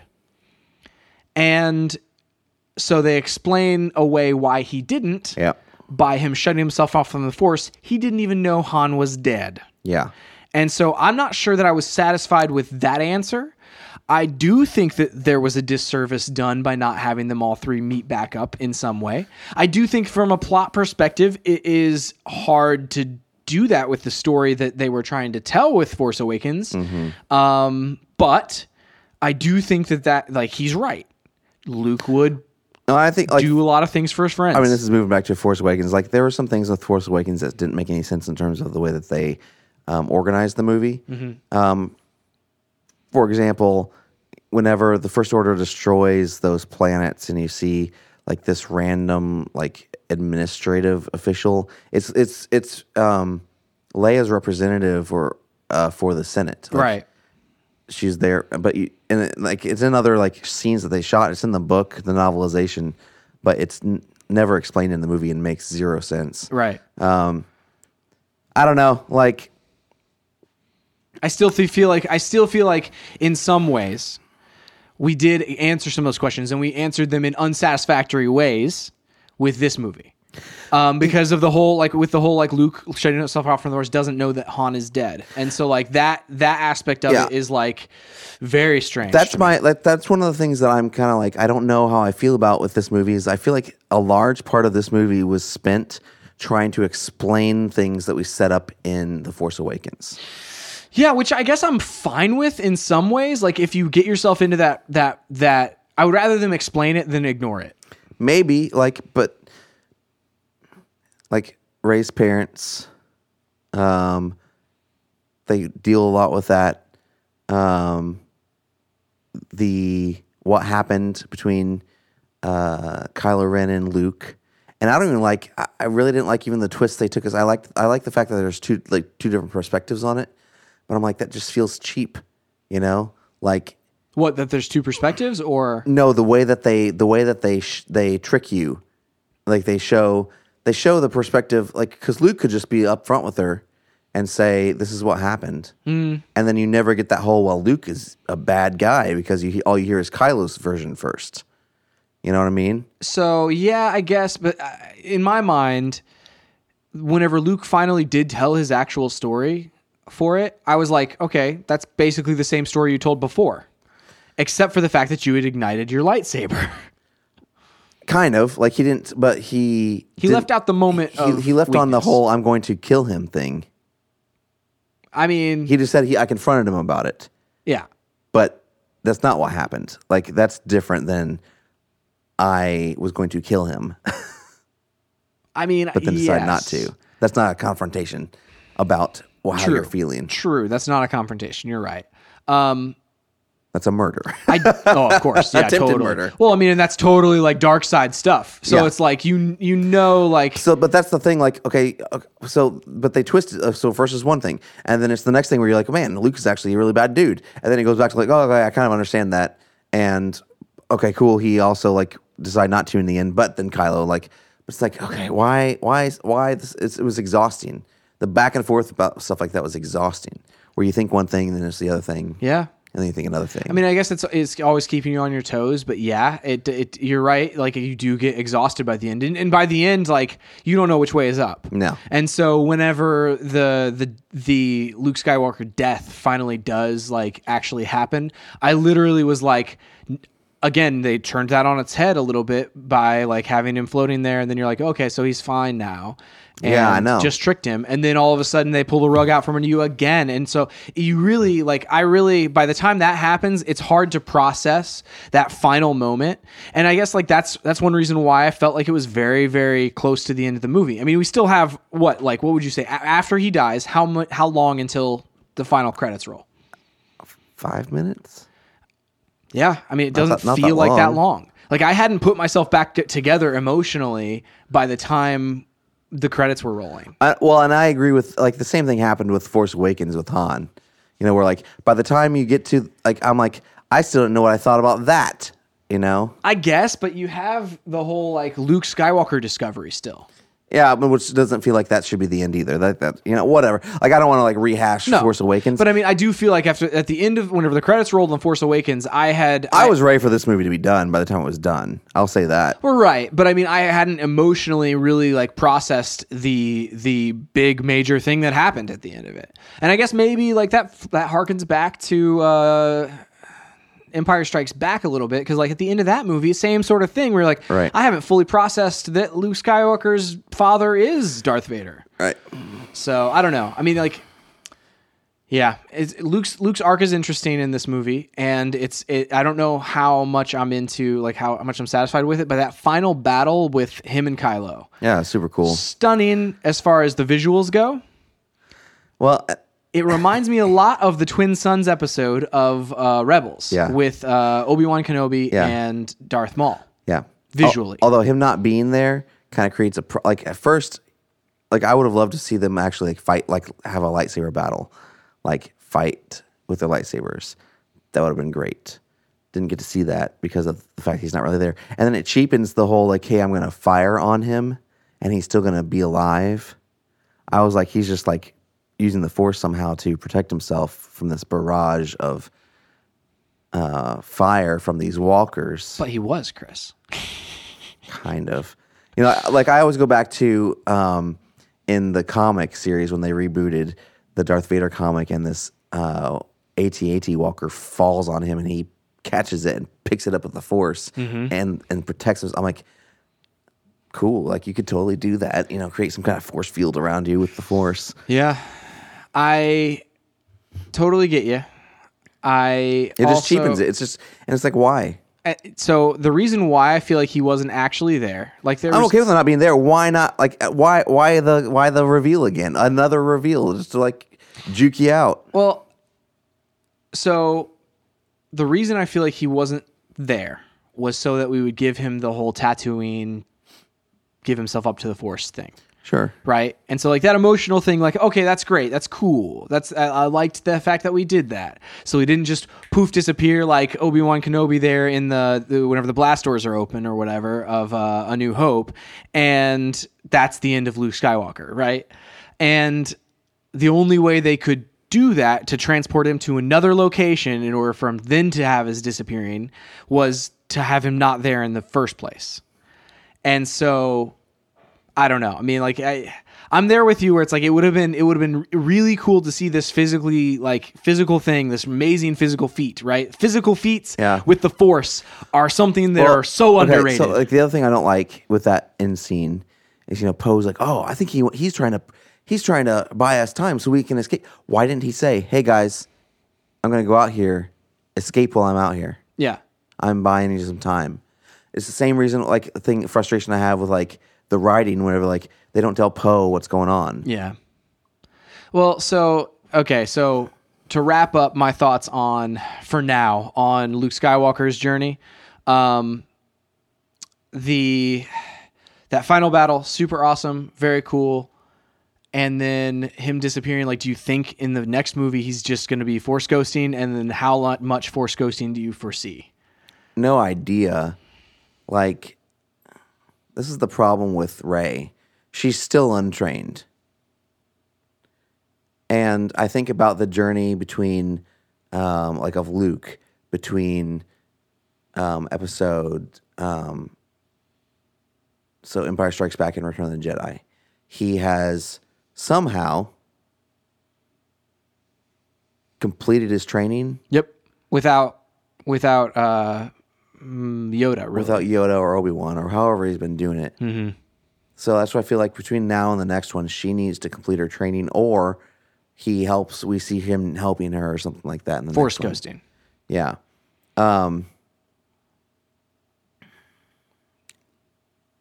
That being said, like, I thought he would be in more of this movie than he was. Same thing with Leia. I thought she'd be in more of it. So she was in a coma for half of it. It's interesting to me. Yeah, It's interesting coming out of the end of this movie where the world doesn't know that Leia won't be in the next movie. Yeah. But we do. Yeah. And that is really hard because we just seemingly unnecessarily took an actor, one of the main characters of this franchise, out of play at the end of this movie. Yeah. And we also don't have access to the person who was supposed to be the main part or one of the main parts of the next movie. Yeah, that's the other thing that I feel like, now that I've seen this one, it feels like what they were doing was like, well, in the first one we kill Han, and in the second one, Luke dies. Which and then feels so corporate. And it feels so cheap. Like, and then the third one, Leia, It feels so like, when we're bringing in the new blood and we're systematically eliminating at regular intervals our old characters, right? And like that feels so like calculated and really, I don't know, really cold. It feels like, are we making this decision for a creative decision, or like is this a business decision? Right, and that's what feels weird about it to me. That's the portion of this whole like Luke dying at the end of this one, Han dying at the end of the first one, and then supposedly the rumor was that the next movie was Leia's movie, which means she probably dies. And that's what everyone has said is like that was supposed to be Leia's movie, and it's like, oh man, what does that mean for the next movie? And how are we even excited about? Well, and the what next that movie? means is like I hope Luke plays a bigger role because we don't have anybody left from the original trilogy. We don't have like people like side characters like Admiral Akbar. And that's where I'm at with it, man. Like, we killed them. Like, the only thing I was thinking on my way over here, like, after the movie was, like, the only way you maintain any kind of connection to the rest of the franchise, if Luke's not in it, is by giving a bigger role, which I think they should, bigger role to C-3PO and R2. Or Chewbacca. Or Chewie. It's just hard to play off a Chewie. I know, because you have to basically be the text coming out of his mouth. Like, you have to. Same with R2, I suppose. I love Chewie. If you do those three, you literally have one character that actually speaks. Exactly. Speaks. Well, and that's the thing. Like, that's what C-3PO and R2 together. It's always the back and forth. That's better than like your human character going back and forth with them. Right. But if you think about like George would always have C-3PO and R2 going off and doing these like things. Yeah. Like doing this. They were the subplot for half those of all the other movies. Well, I mean, in the prequels, like a lot of people hated those subplots of the previous movies. I mean, I loved the C-3PO and R2 stuff. I did too. That was a lot of the criticisms that people had with the prequels was like, oh, and then you have these goofy droids. It always brings me back to like that George Lucas was like, after all 6 movies were out, he's like, I kind of always viewed this as a movie being told from like the droid's perspective. I know, like which is R2's like, perspective. Okay, George, like, whatever. It's really funny because it's like R2 was in all of them. It began and ended with him in a lot of ways in some of those. So I don't know. It's interesting though. I find that very interesting. Yeah, and then the fact that in the new trilogy, it's an interesting perspective. It's one of those things where I'm kind of like, you're just full of crap, man. You just talk. For sure. But yeah, I mean, I would love to see them play a larger role anyway. It's odd where we know, the universe, like I said, the universe, whenever they wrap this movie, the universe of Star Wars didn't know that Leia won't be in the next one. Yeah. But we do. And like that feels, it's a weird feeling for sure. So I don't know. Poe, you mentioned Poe earlier. I did want to bring up his journey in this movie, which Force Awakens, he was a one, like literally just didn't change throughout the entire thing. One note character, just a supporting role, that sort of thing. With this movie, he like had this kind of story arc. And it sure had these moments where it's like, well, this doesn't make any sense because someone's not telling you what you need to know. Yeah. But you go from him being like this fighter pilot to being leader, right? And so Leia early on was like, she saw like the leadership. She was like, we had however many people out there and no leaders. And she kind of laid that on his lap of like, you needed to be the leader out there and come back, whenever I told you. And so throughout this entire thing, he has this arc. And then at the very end, he's like, he pulls everybody off to save their lives and be a leader about it. So while I do feel like that was unsatisfactory, I do think that sets his character up nicely for the next movie. I also think that entire subplot of like this taking, a long portion of the movie has been done better in things like Rebels in 20 minutes. Agreed. And so like where it's like a character needs to become a leader and isn't thinking for the best portion of the team. And then by the end of the episode, they've come back around. So, but yeah, I did want to point out that like that sets him up nicely for there's a couple things the next one. Like that get set up in this movie. I think like him becoming leader was, and I like the whole. I did like the, okay, you're just this hotshot pilot who just like you just think or act before you think, that kind of thing.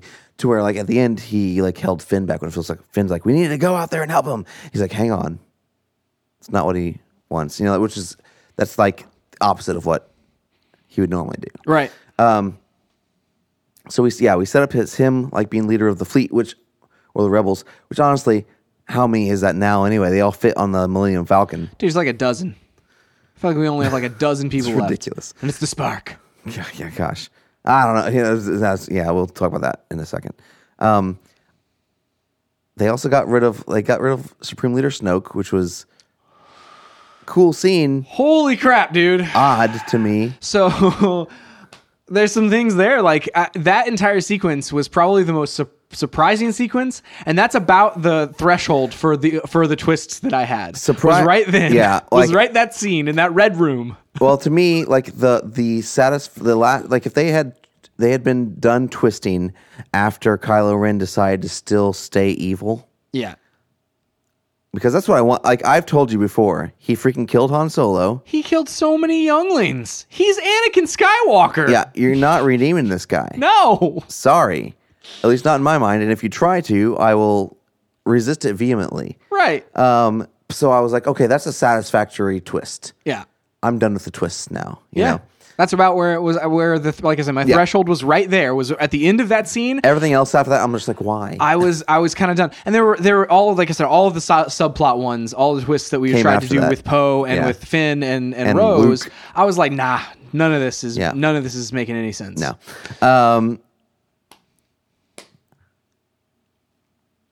But they set him up well. Like he is the lead. Like he is the new, not even Darth Vader. He's the new like Emperor. Like that's the level that he's at. There's some really unique things that they're doing in the main storyline of this movie that I both didn't expect and like I don't know. I've never seen this type of thing before. Where literally like it would be as if whenever Luke confronts the Emperor and Darth Vader. If Darth Vader just decides to kill the Emperor, and then Luke gets away, like that's what this is, and it's like, whoa, this is uncharted territory for this universe, and feels really interesting to me. I wish we knew more about Snoke and where he came from. Agreed. We can just throw most of that out the window now. We are never gonna know, but. I don't know. Like that was a unique scene. That fight sequence between with him and Rey fighting on the same side, fighting all these dudes, and she throws the lightsaber and he lasers this guy in the head. It's like, oh my gosh, This stuff is some of the coolest, most stylish stuff we've seen in Star Wars. Yeah, agreed. But also one of those things that I just didn't expect. I'm going to have to wrap my mind around how I feel about them killing Snoke right there. Yeah. And where this stands. I think that this series from Force Awakens, like, because we brought back Phasma, right? Which was unnecessary because then we just killed her. Yep. Again, another one of those twists that didn't need to be twisty. Nope. Just straighten those twists out sometimes, you know? Just let's sometimes let what we expect be the thing. But like we had a situation and still kind of have a situation of too many bad guys. Because we had Snoke, we had what's his face, Hux. Hux, and we have Kylo, and we have Phasma, and these are 4 big baddies. We've now eliminated Snoke, which is a weird one to choose to eliminate, and you eliminate Phasma. Now we have these 2 people who hate each other in charge of this entire thing. Which I actually like that dynamic. It's crazy. Yeah, I just think that like the Snoke thing was just, because we were all like, who is Snoke? And there's this big conspiracy, and like, well, it doesn't even matter anymore. But I'm kind of I'm with you where it's like there's sometimes where I just want you to do what I expect. And I guess there's some things that make a Star Wars movie a Star Wars movie. And maybe like going into this, though, you're like, I don't know where this is going. I don't know what's happening. But I'm kind of like, at the end of the day, I'm kind of like, well, maybe a Star Wars movie, you should kind of know where it's going, or like, at least it's meeting some of your expectations, right? Not just obliterating all of them, right? Well, and you feel like Force Awakens was criticized for being too much of people's expectations, but like that's honestly what I wanted. Yeah, and this is like completely a 180 in the other direction. Yeah, like I think good medium, it's almost nothing you expected. No, it's not nothing. I don't know of one thing that I expected. And some of them were good, where it's like, okay, yeah, I'm glad Kylo is still bad. I'm like, they're not redeeming his character, or at least not in this movie. Awesome. But then there's other things where I'm like, well, Luke's journey was kind of weird. Like there's the good and the bad. And again, like you said at the beginning of this, I have to live with this and think about this for a while before I really can come to terms with how I feel about it. Yeah. I think where I come down in the immediate is that the main storyline was super unique and super interesting to me. Yeah. Whether or not I liked not spending as much time with Luke in that main storyline as I would have liked, I also don't know how much would be enough for me, because I really like Luke. Yeah. And I really like the Luke-Rey dynamic, and I don't feel like we got enough of it. But Agreed. At the same time, again, how much do I need? Like, is this right. one of those things where it's like, if I just get some, I'm literally going to always be sitting here saying, I want more of this. Yeah. But at the same time, I do think like the main storyline of this movie, I was surprised by all of it. And I think I'm okay with it. I think we said this after Rogue One, where it's like,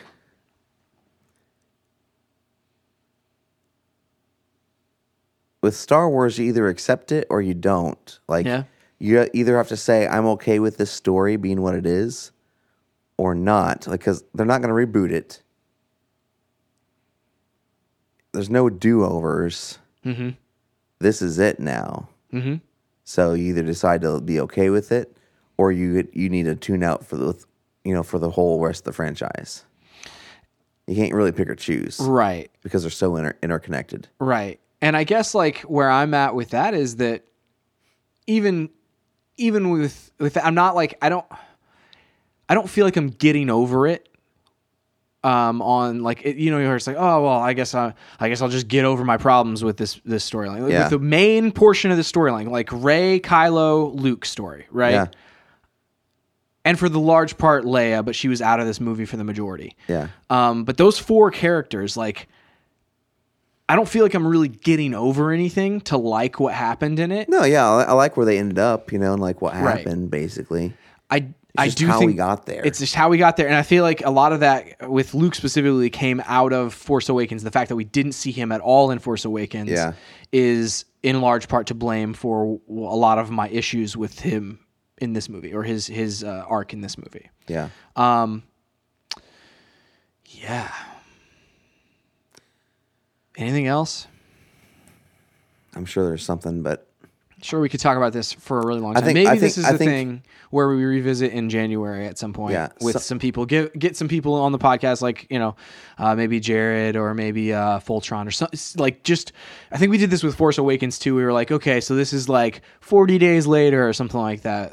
Let's revisit and see how we feel. I mean, I'll probably see it again this weekend sometime. So yeah. One thing I did want to talk about real fast, the visuals in this movie. I think they did a really good job with a lot of that stuff. Like, whenever they're on that last planet with the salt flats, they're like, there's this top-down shot of like whenever they start breaking away because the TIE fighters are coming at them, and then all the like lines are just going everywhere. And, like, that was super, super cool visually. I loved a lot of the island shots. A lot of the space stuff looked really good. The battles looked really good. Like, they made everything look really, really good. There's only one spot in this where I saw the seams and it took me out of the moment. And it was whenever Rey lifted all the rocks off of the cave. The rocks hanging in the air seemed like they looked super weird to me. I think that was because of the 3D. Because it did look kind of weird. I think that was the 3D. Okay. So potentially this may be a non-issue. And I'll see it in non-3D while it's still in theaters for sure. But yeah, that part of it, I was just kind of like, what? Why did those I would have loved so to have weird? seen a wide shot of her with all those rocks in the air. Oh, yeah. That goes kind of a little too close. One more thing.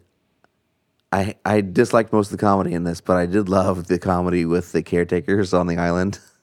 When like that rock slides down and hits the cart. That was pretty funny. I also liked BB-8. Save for the moment there where he's driving the like whatever it is. ATST or whatever it is. I mean, save for that one moment, I think BB-8 in this thing like was amazing. Like where he's underneath that trash can and he's just smashing around the entire thing. And that's Star Wars. Oh yeah. Like that's the kind of comedy that Star Wars. It's all like it's situational rather than like one-liners or whatever. Like the worst one-liner. Finn, whenever Phasma dies or something like that, he's like, she says, "You're scum," and he goes, "Rebel scum." I'm like, is this Die Hard? What are we watching right now? I know. Yeah. Well, there was a couple. Like they're not. There was a couple in that plot line. I wish I didn't have as many problems with this movie as far as like the nitpicky character stuff. I know. Because also the whole there's a lot of weirdness with the purple hair. I can't remember her character name. There's a lot of weirdness in every interaction that like she had. I feel like because she didn't tell anybody anything. Well, yeah, but I mean, like just in general, like I think the way that they portrayed like this like weird like, oh, is she evil thing, because like she opens up and she has this amazing monologue and I'm like, all right, great, yeah, let's do that. Yep. And then Poe has a problem with it and I'm like, why does he have a problem with this? And then we like get into these like conversations that he has with her, and you're like, they're trying to hint that maybe she's like not a good person and she's a traitor, but it's like you never buy it. And so like there's like character stuff like that where it's like the portrayal of this character doesn't match what they intend. And then the other character that does that a lot is Rose, where like I don't like her character arc because she starts off, she hates Finn. She like doesn't like him. She zaps him. She thinks he's a traitor. And then 5 seconds later, she's like planning to go on this secret mission with him, not telling anyone. Yeah. And it's like she's rule follower 1 second, and then all of a sudden she's not. And I don't know. Her character throughout that entire thing, I feel like they did a very big disservice to like what potentially could have been a cool like thing with her and Finn, but it's like both of those characters were pretty much just lost out there. I'm not a huge fan of her character at all. On multiple levels.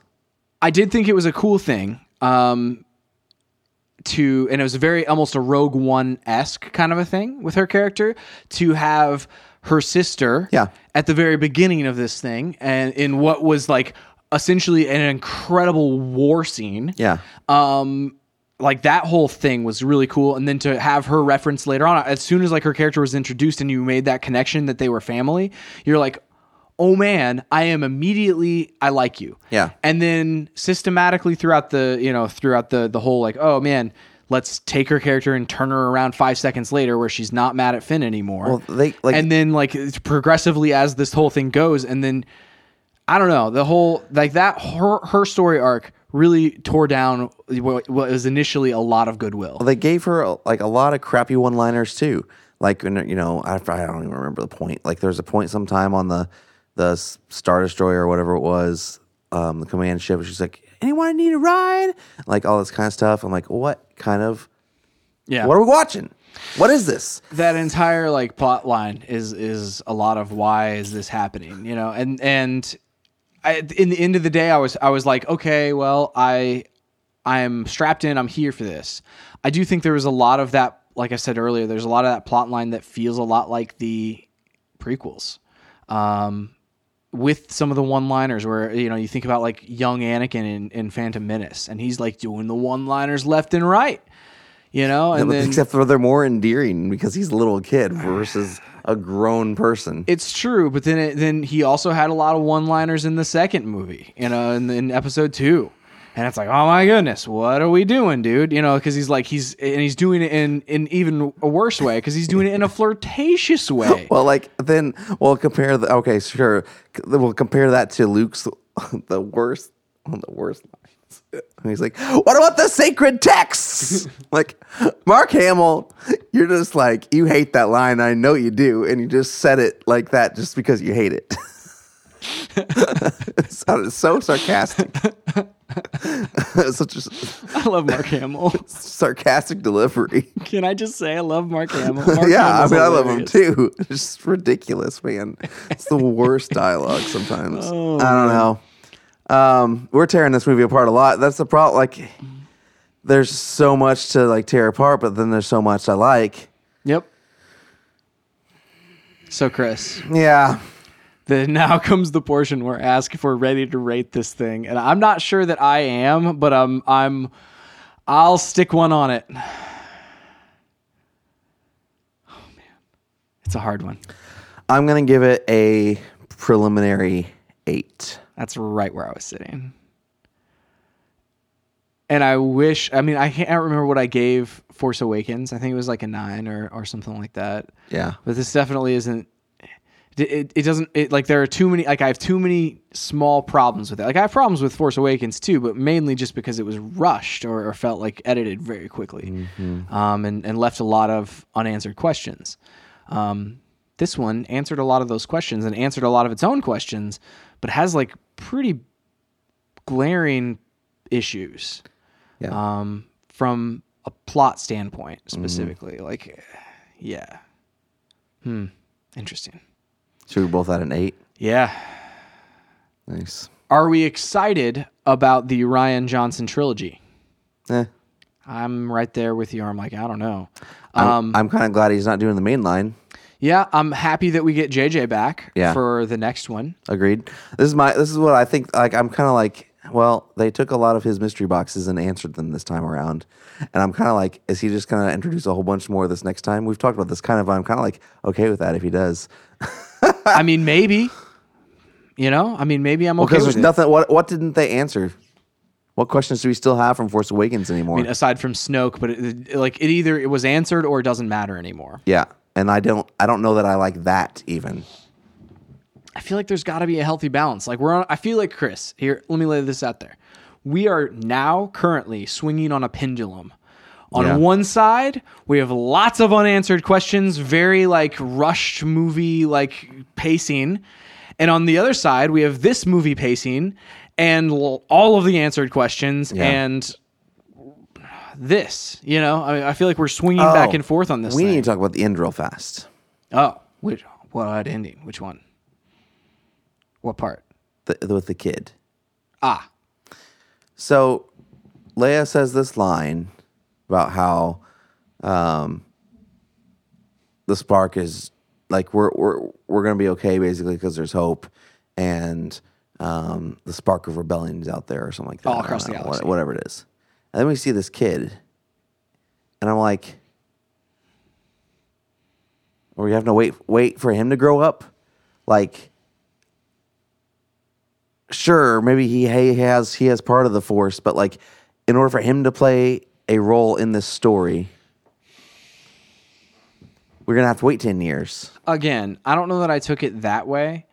More so, I took it whenever Rey says earlier in the movie. Again, all of this is subject to me being completely wrong and changing next viewing. She says earlier in the movie, she says, I always had this thing in me, but it was awakened.